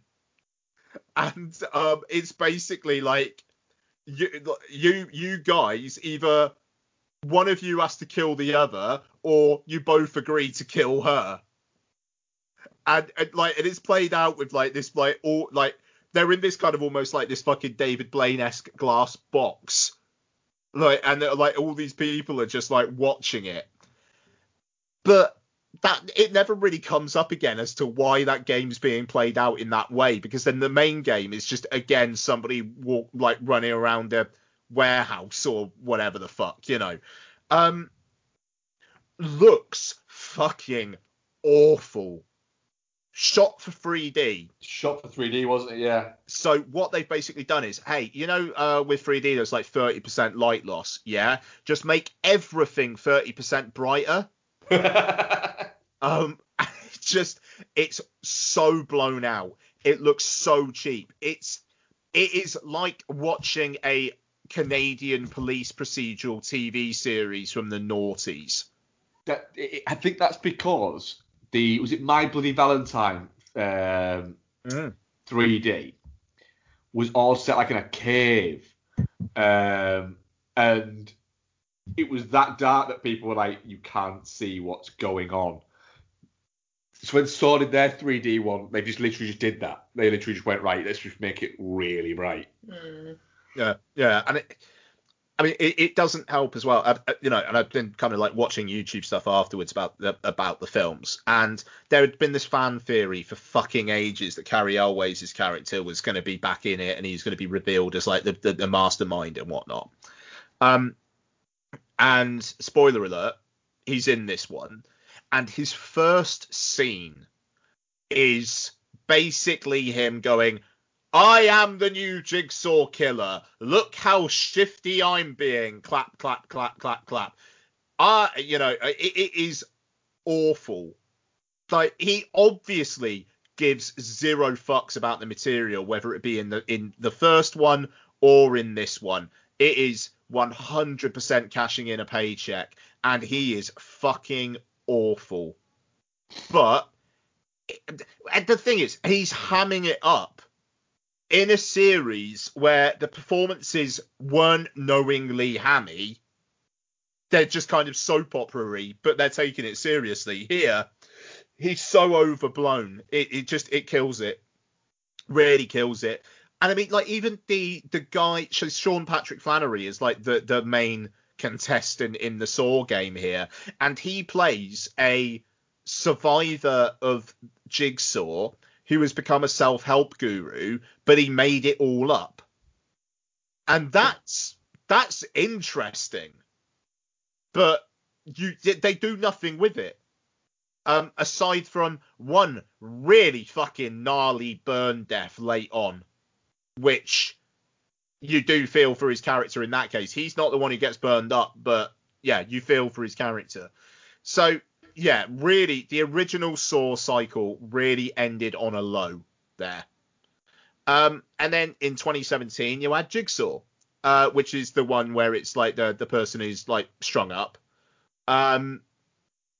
which again really tries to retcon the franchise. I forgot Tobin Bell was in this one, and it's like years later, some bodies are turning up. And there's a game being played, and there's a medical examiner and his assistant. His assistant kind of basically has a kink for saw traps. She like collects them, and there's kind of like not great. And there's a detective who kind of like pushes things over the line, blah blah blah. And yeah, it's just the most middling. Like, if you're going to bring Saw back, I'm a little bit worried about this with Spiral, but if you're going to bring Saw back, why are you just going to put in minimum effort? Which is what Jigsaw is. It really is. What do people like about these films? Okay, traps, yeah. There's going to be some twists that twist around the timeline of the original films. Yeah, all right, then fine. And it just minimum effort, 3 out of 5. Some of the traps are decent. It's not as bad. It's not nearly as bad as Saw 7 because it looks like a film. That's basically what I'm there with. Spiral, the reviews have been, some people have liked it, some people really haven't. I'm still fucking fascinated to see what the fuck Chris Rock and Max Minghella are doing in a Saw, and Samuel L. Jackson are doing in a Saw adjacent film. Really looking forward to it. But yeah, there you go. My rewatch of the Saw films, I like them more than I remembered.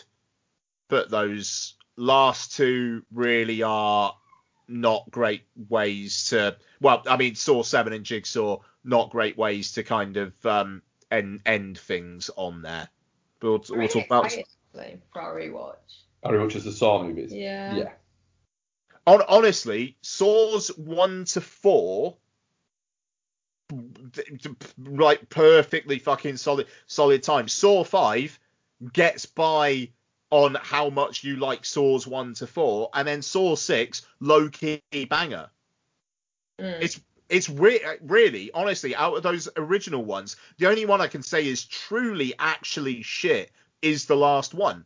And if you'd asked me a couple weeks back, what do you think of the Saw films? I don't think I would have been that kind to them. Yeah, you weren't keen for continuing after the first one, were you? No, I really wasn't, but the fucking soap opera dragged me in. Like the fucking about the continuity in those original ones. It's fucking incredible because it's like you're watching it. It's like, right, so that person was doing that all along, and it's like, okay, that actually kind of makes sense. What? It's. And like, there's stuff that like there's a random scene, I think it is in Saw 5, where Jigsaw's wife posts something through someone's post box, and then that is paid off 2 films later. It's fucking great. I mean, the confidence to go, look, we're going to have a random 30 seconds here. At this time, we don't really know what we're doing with this, but hey, we've set something up. You know, I love that fucking chutzpah. Yeah, I intrigued to see what you guys think of them, to be fair. But yeah, that is me. Right, what else have we watched, Bex? Okay, so for my birthday film, we watched The Scout's Guide to the Zombie Apocalypse. We did indeed. And we all watched it together, and we ate yummy food, and it was a really good time. It was a good time. It's a good film. It kind of feels like it was already a little bit out of step when it was released anyway. Why? What do you mean? I don't think you could release this film now. Possibly not, no. No. The problem is, now, you can't have horny teenagers being horny teenagers.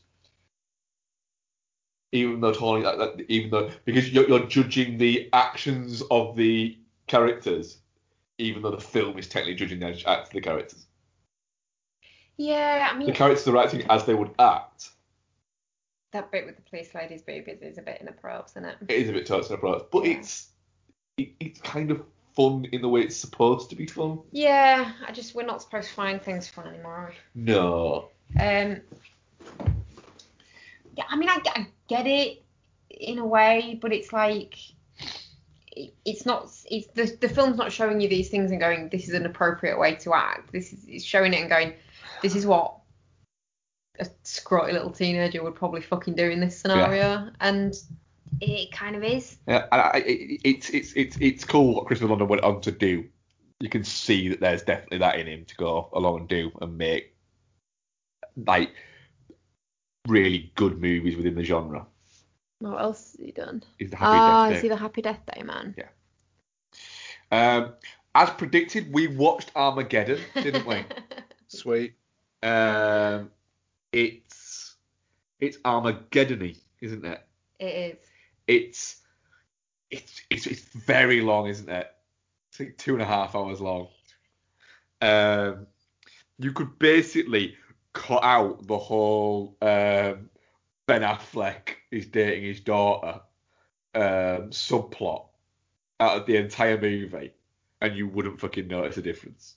I mean, you could, but I think it gives the film some of its quite sweet moments. Like, it's cheesy as fuck, and it's not a great film, but it's still a good watch, and it does what it's intending to do, which is be a tearjerkery disaster movie about the end of the world with Bruce Willis. It's an awful lot of fun. However, what I will say is, it's all of the things you just described. However, it does have genuinely one of the great underrated movie performances of, I would say, possibly of around that era.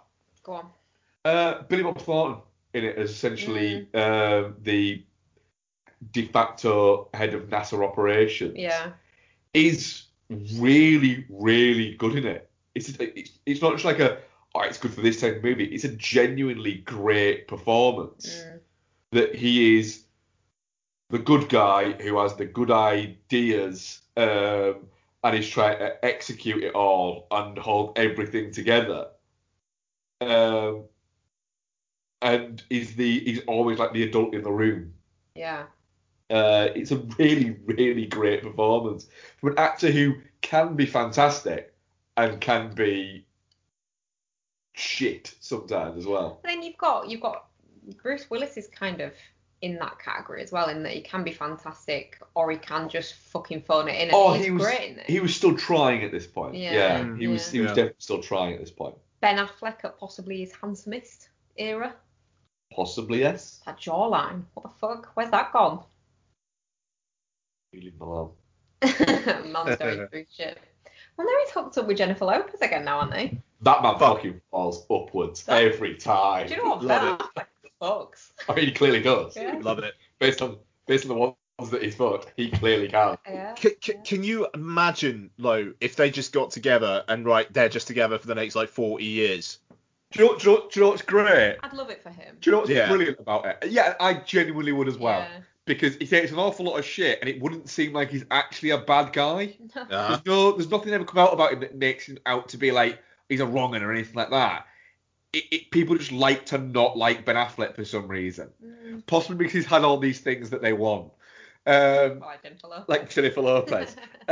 But he's like, for years, like the world has kind of been trying to will back together Brad Pitt and Jennifer Aniston. Right? And it's not happened, and it's probably never going to happen. But then the universe just went, do you know what you need right now? What? Bennifer. That's what you fucking need right now. And it's almost like, do you know what? The one thing we don't need is fucking Bennifer. But we'll fucking take it. Give us fucking Jiggly Part 2 as well while you're at it, you pricks. Nice. Jiggly's nowhere near as bad as people say it is. It's just not. It's just not. It's fine. Like Jiggly 2 is not the film we need right now. I disagree. I think it is I want Martin Brest back, and I want him to direct Jiggly 2, and I want it to win all of the fucking awards. But yeah, Armageddon. It's fun. Yeah. It's really fun. It's a perfectly serviceable disaster movie. We rewatched Rambo: First Blood Part 2, didn't we? We did.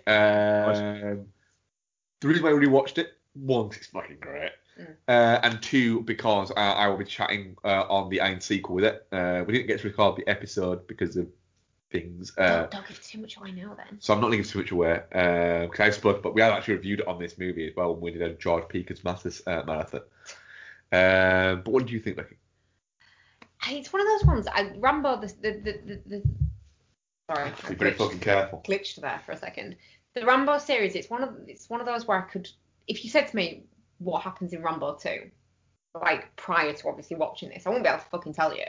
But when I watch it, I'm like, oh, it's this one, because like there's quite a few, and like remembering what happens in which is, I just remember the bow and arrow in number, is it 4? But he's got his bow and arrow in this one. Yeah, he does. His bow and arrow is fucking great. His bow and arrow is tight. It is, yeah. Yeah, it's. Do you want to know a fact? Go on. That it's a proper bow and arrow that he's using. But what they had to do is they had to attach a wire onto it every time he fired an arrow so they didn't go straight and hit somebody. Oh. Yeah. Fair play. I would agree with you in that I think the very brief, before she dies, very brief love interest bit could have done without that. Yeah. I don't really like the way that she's kind of, it makes me feel a bit uncomfortable, her stilted English. It feels a bit like her broken English. Yeah, is that a bit like insensitive there? Like, I don't think it's meaning to be. No, it's not meaning to be, but nowadays it might look like that. But it's definitely not meaning to be. No. But it's like, yeah, it could have done without that. Yeah. But the story itself is great. The bits like bipping around in the concentration camp and stuff like that. It's all very high stakes. Yeah. Yes. It's a very different movie to First Blood though. Oh yeah, without question, yeah. And then they get more different as they go along. Yes, and he doesn't have a bow and arrow in First Blood. No, he don't. Got a knife. He's got a knife. And a poncho. Yeah, a bit of tar he found. And he's got a sewing kit in his knife. And he's still got Has he? Yeah, still got the. It's the only there's only one. They want like a what is it? It was one. Yeah. That Did he was actually used. make it out of an actual tap? Yeah, he literally did. He wasn't supposed to wear it. It's just he wasn't supposed to have that in First Blood. It's just Stallone said when they shot that scene, he goes over and he literally just saw it as part of the scene that was set up there, and he cut it and went over and Ted Kotcheff was like, what are you doing? He went, this guy's, it's cold. This guy's going to find anything he can to make sure that he's warm if he's just got a vest on. And they're like, yeah, it makes fucking perfect sense actually. Yeah. And but he's still got that the tarp that he used for it. Stallone's still got it in like he's sort of proper memorabilia storage he's got. Yeah, but I guess like at the time, obviously it came out long time ago. Yeah. But if you watch First Blood and then First Blood Part 2 comes out and you're like, oh yeah, another introspective movie about like post-traumatic stress disorder and stuff like that. Yeah, I'm gonna go watch that. This ain't that. It's not that No, it's not. It very much hones in on the action, the brief action scenes towards the end of the rampage kind of idea of First Blood. Yeah. And then number 3 just takes it fucking further. Yeah, but to be fair, there's only so many films. You can't make a full film series that are introspective movies about PTSD. No. So it had to go in a different direction. We also watched Starship Troopers. We did. Nice. It still holds up as being a very fun and very satirical movie, but I love the fact that it never actually moralizes itself. It never corrects itself. It continues to be. Yeah, the bad guys don't get their comeuppance. No. It just carries on. Yeah, it just carries on. It's just showing you that. The characters don't get told about the fact that they're in a satirical movie. No. It ends and you go, that's such a fuck you. Well played. Yeah. Well played, fucking Verhoeven. And it just kind of ends, doesn't it? Yeah. There's, like I said, there's no comeuppance, there's no ending No. because There's life just carries on as it always has. So the film just kind of similarly just ends. Oh, it always feels so much better when we're all together. Close scene. Yeah. And it's done. Yeah. It's a really odd. It also looks like shit, but it's supposed to look like shit. The bugs look like shit. The bugs look like shit. It looks like shit. It's a shitty looking movie. The one big bug with the butthole for a mouth is like, yeah, could have lived without that. Yeah, the brain bug. Yeah. But it's actually shaped like a butt. Like a butt. Yeah. Yep. The butt a brain. big old butt. Yep. The fact Big old butt. Sorry. The fact that none of the cast are very good. Like, not a single one of them is good. When fucking Boosie's amazing. Dina Meyer is probably the best performance in your entire movie. You should fucking worry. She is good in it. Yeah. How Neil Patrick Harris managed to continue having a career after this, I don't know. And I kind of he's appalling in it. I don't think he's that bad in comparison to everyone else. I disagree. He makes Casa Van Dien look good. Jay Boosie's in it. Jay Busey is, he's got some. He hasn't quite got his dad's energy, but he's got some fucking energy to him though. But he's got a face. He does have a face. Yeah, he does. He looks like Jay Busey looks like a caricature of his dad, and that is terrifying. Yeah. I just want to agree that Jake Busey has a face. And we watched Twister, didn't we? Yeah, we did. Oh. Bill Paxton, yeah. Twister, a movie about people who chase tornadoes, right, to film them and to study them, etc., and then constantly seem shocked about how near they are to tornadoes. Yeah, with their badly designed machine. Yeah, we've designed this machine. It's going to go into a tornado. What is it? And then, but literally have no idea how to get it into the tornado. And it's just, how'd you get it in there? Oh, well, you just kind of put it in the tornado's path. And it'll pick it up. And then they constantly get near a tornado and go, oh, it doesn't work. Oh no, we're in the path of a tornado. Like, you literally put yourself there. We don't have time for this. Like, what did you think it'd stop and go? Just while you set up, yeah. Now I'll go forward. Can I just confirm? What? Because for me, the reason that I started wanting to watch Twister again was this, but just for yourself, did you start wanting to watch Twister again after we watched that cooking video about the steak, mash, and gravy? A little bit. Yeah. Little bit. There's a YouTube guy that we watch, and he makes like movie and TV food, and he did the steak and mash from Twister, and it was like, yeah, I want to see that steak in action. Yep. Yeah. In context. We watched this. It's almost continuing our little theme that we've got going of early Philip Seymour Hoffman roles. Yeah, he's good in this actually. He's very good in this. Yeah. I say that like I'm surprised. I'm not surprised that he's good in it, but he's obviously he's not in it much, but he does have an impact. Yeah, and Helen Hunt just being the delight that she is. She's fucking great as Helen Hunt. Yeah, she is, isn't she? Yeah. But yeah, that's everything we've watched this week. Your host, Mark. I am indeed, yes. Questions, yes. Do we have any? We do. We've got a couple. Wow. Yeah, let me just find them. Nice that you're organised. Q. 3 questions. Boom. Sweet. Cheers, Trucker. Mike from Cheers, Trucker Let's Punter. Trek or Wars? Or, he says, or long shot, Gate. Wars. I feel like I need to. Mike doesn't send us questions often, so I kind of feel like I need to give it more. Trek. I really like the films, and I would like the TV shows if I had the mental capacity to engage with TV shows more than I do. Wars. Yeah, it is Star Wars, and I like the starting to branch out with the Disney Plus stuff. I finally finished season 1 of The Mandalorian this week. Sorry.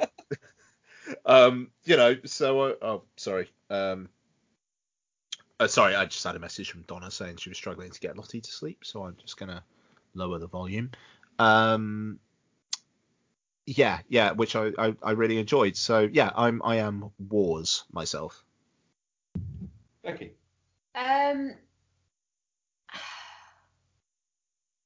At this point, I'd probably say Wars, although there is Trek bits that I enjoy more than Star Wars.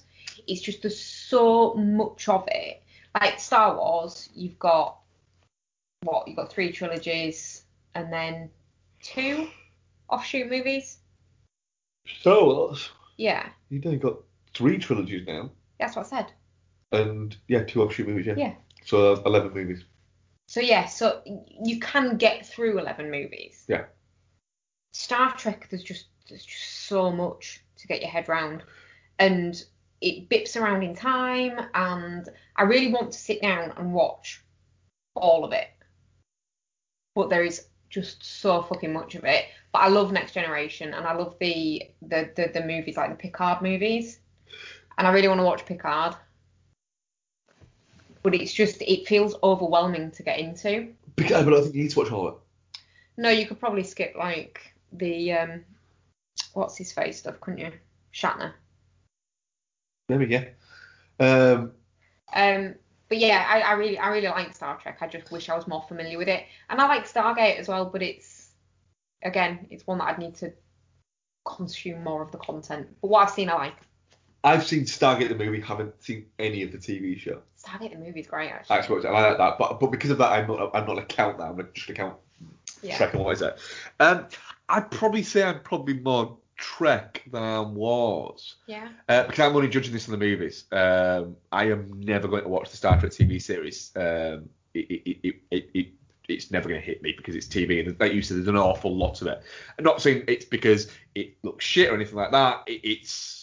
I think it's great that it's lasted as long as it is, and it has such a great fandom. But it's TV, so it's of little regard for me. Which is the movie with the Borgs and the cube? Is it Nemesis? Yes. Fucking love that movie. But I've always really enjoyed the Star Trek movies, and I never thought I would. I remember a friend of mine who's into Star Trek. I think it was when let me just have a quick look so I can get a timeline right for this. When one of them came out at the cinema, he insisted that we go and watch it. And I was very much like, I'm not really, it's not really my bag. So it'll have been something around, it'll have been, First Contact. And I actually really enjoyed it. I think he tried to get me to watch the TV series. I was like, I'm not enjoying that. That's really not my bag. But I did enjoy the movie, so I'm going to say Trek, because I enjoyed pretty much all movies I've got something out of. Whereas I've really liked, I've enjoyed watching the more recent ones, and I don't think there's any that I think I've only disliked a couple. You're not particularly nostalgically attached but to the I'm original not nostalgically trilogy, attached to them at all, so I don't care. I think to blame for that is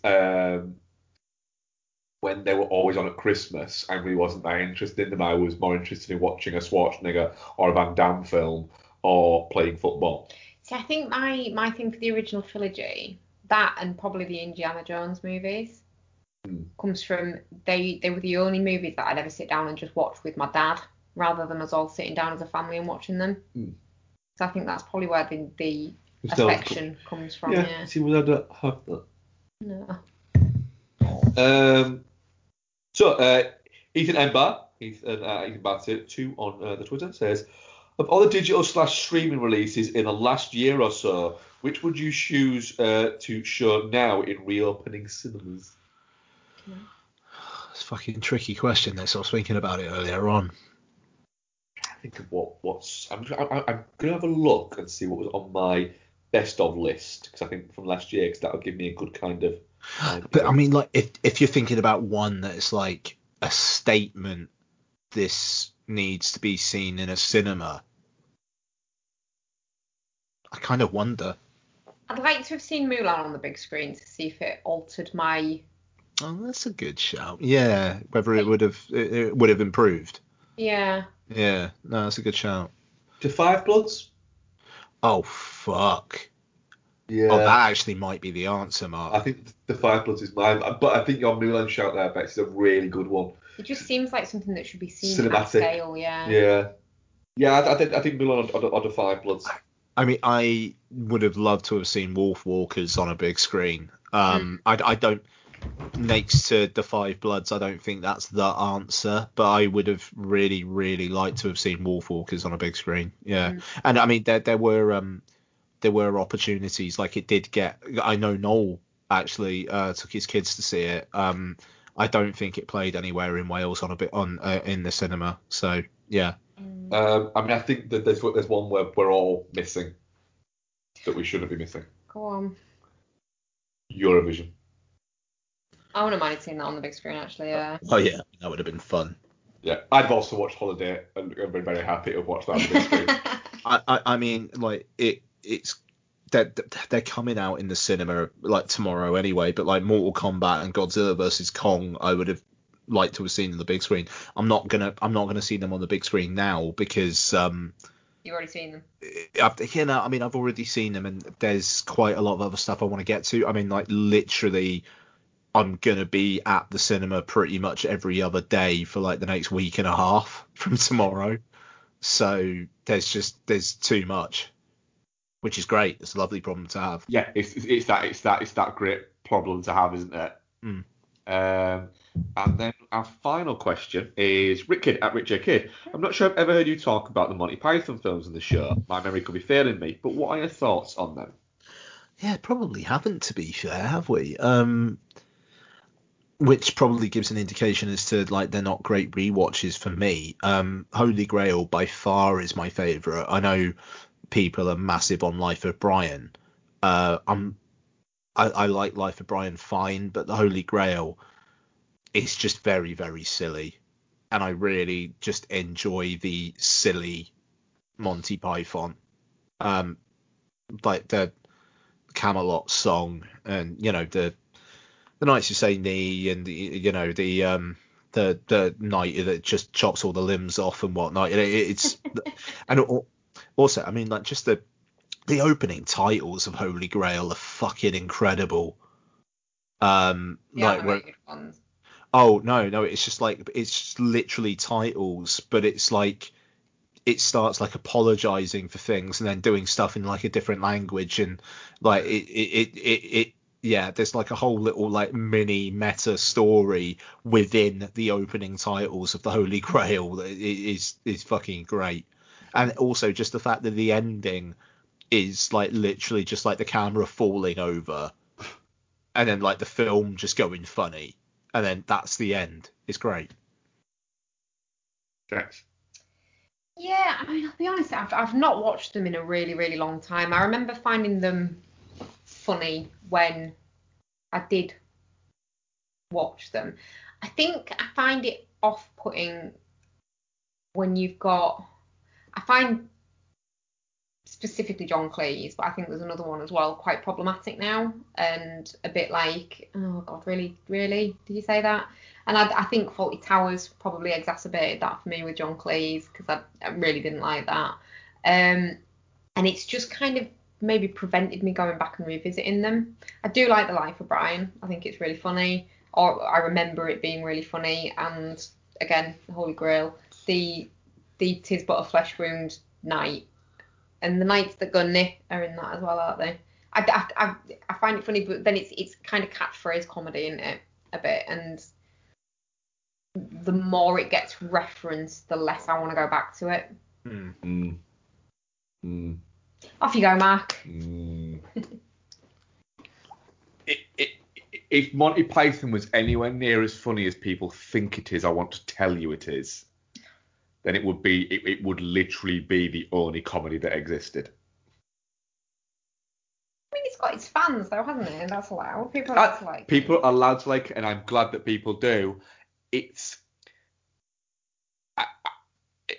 I don't get it. No. I just do not get it with Monty Python. I have tried. I've watched all of them a couple of times. Yeah. And don't get me wrong, I'm not saying that they are just inherently not funny. There is funny bits within it. But they have zero rewatch value for me. It was funny when it happened.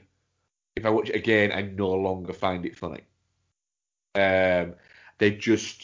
Their movies, I think, now that everything's available, virtually within minutes, I think that when I was growing up and things weren't available, and you got something and you took a chance on it, everything you watched, you were taking a fucking chance on. Because if you rented something from the video store, that was it. That was it. Yeah. That was the fucking movie you could watch. You couldn't then, when you finished that, you were basically left with the handful of movies that you had. Yeah. So it's not like now where you can watch a movie and go, well, that was shit, and you could immediately palate cleanser it. And I'm not saying they're shit. No. But I remember renting Life of Brian and Holy Grail the same night. Wow. And going, right, here we fucking go, because they've been bigged up to me. Yeah. And then I remember watching them and going, yeah, they were really funny and everything like that. And then I bought them on VHS years later. I bought all three of them. So I bought Holy Grail, Life, Brian, and Being Alive. And it's £15 at HMV. And I was like, right, here we fucking go. And I sat down and watched them, and I got like halfway through the Holy Grail and was a bit like, I remember kind of enjoying this. And it's not that I wasn't enjoying anything. I was going, and then I watched Life of Brian. I thought maybe it's just like that, and I was like, and there are bits in it that are amusing. The what the Romans have done for us. Well, Road was funny. I just think Meaning of Life is probably my favourite of them because it's just a series of vignettes. Yeah. And so I think that wasn't, what is it, move on to the next. It worked better for me. Did you ever watch Flying Circus? Did you ever watch the show? Yeah, it's basically, Saturday Night Live, where there's so much of it that eventually it's bound to be funny. Right. It's a bit like that. Okay. I do think that Monty Python is a thing where it has its fans and people think it's great and things like that. But I think as a general thing, as the series more than the films, it is something that people think is funny, not think was funny, or remember being funny, but might not have actually ever seen it that much to know that it wasn't always that funny, because your dad had a best of video. You basically, the clue's in the fucking caption there. Yeah, but I mean that's firmly referenced in the TV shows, I suppose, rather than the films. Yeah. Yeah. Yes. Yeah. Absolutely. Yeah. So that was our question. I'm revisiting the Monty Python movies, actually. That's cool. You can revisit them all you want. I will not partake. That is fine. I will watch some Pauly Shore instead. I mean, it remains to be seen who will be winning there. Me. They're on what's it? Netflix. Meaning of Life, isn't it? Holy Grail and Life of Brian. Cool. What are we covering next week, guys? All the things. We're covering a lot, aren't we? Yeah. So I think at a minimum, it's Spiral, Army of the Dead, The Conjuring: The Devil Made Me Do It, and The Unholy. I don't know whether, you would prefer to see that Sheridan one, wouldn't you? Those Who Wish Me Dead, yeah. So I would think in some way we'll be covering all of those movies. Yeah, Yeah. Maybe one of us covering one of them. Because you see that fucking Angelina Jolie movie, don't you? But I think there's a possibility I might like that enough to be able to watch it multiple ways. I really want to see The Unholy. It sounds like a fucking cheesy horror, and that in the cinema, I love the idea of seeing Well, the thing is, what could be quite good if we watch The Unholy next week is I'm not hosting next week, so I won't have to pronounce the director's name. Oh, okay. Does he have a name? Yes. It's got an awful lot of S's, and I think that it would be wrong and remiss of us as a podcast to try and make me say it. It's got Jeffrey Dean Morgan in it, though, Mark. How could you not be excited? It's got other people in it as well, doesn't it? Yeah, William Sadler, Carrie Elwes. It's got a good cast. Carrie Elwes, great. I will never not like him, just purely because of The Princess Bride. I don't like The Princess Bride. Evans. Just as a little bit of notice, given Mark and Becky's going away and then kind of catching up with films after, we're recording this on Sunday, probably have this out midweek in the week. We're recording Wednesday of not this Wednesday, but the Wednesday after next. So there is probably going to be a bit of a delay between episode postings, more so than usual. So just FYI on that. But it's essentially, if we recorded on Tuesday, it means we couldn't all get to a screening of The Conjuring 3. So, and we wanted to fit that in. So that's what we're going to do. So it's a big show for $3.99 next week. Yeah, it's going to be bumper because you have 5 main reviews and then everything that me and Becky watch. Yeah, quite. While we're away, which will include probably all of the Saw movies, and both Hot Tub Time Machines. Yeah. And random shit. Yeah. And maybe some more Resident Evil Village. Woo! Maybe.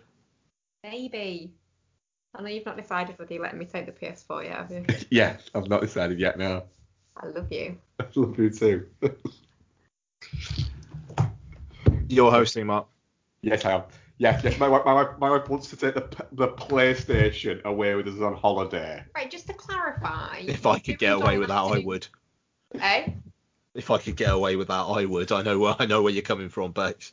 To clarify, Mark does enjoy an afternoon nap when we go on holiday. And I don't have a TV show on the go this time. Normally I'm watching a series of American Horror Story or The Haunting of Hill House or something like that, and I'm not at the moment. So I'm really just thinking of you, not feeling guilty. What happened last time we took the PlayStation away with us, Becky, when you had a game on? I stayed up quite late, didn't I? I won't do that this time.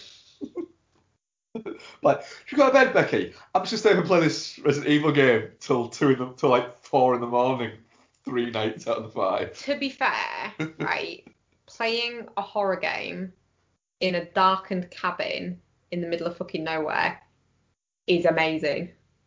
It very much adds to the atmosphere. You're not selling the fact that you're not going to stay up and play this till the morning. I'm not. I won't. Well, that was episode 398, guys. What? I just pulled my own hair. Oh, you looked at me like I made a big fuck up. I said ow. Yes, thank you very much for listening. Thank you very much for joining Rebecca. Thank you very much, Matt. And thank you very much for joining me, Ian. I need big poo-poo. And on that note, goodbye. Bye.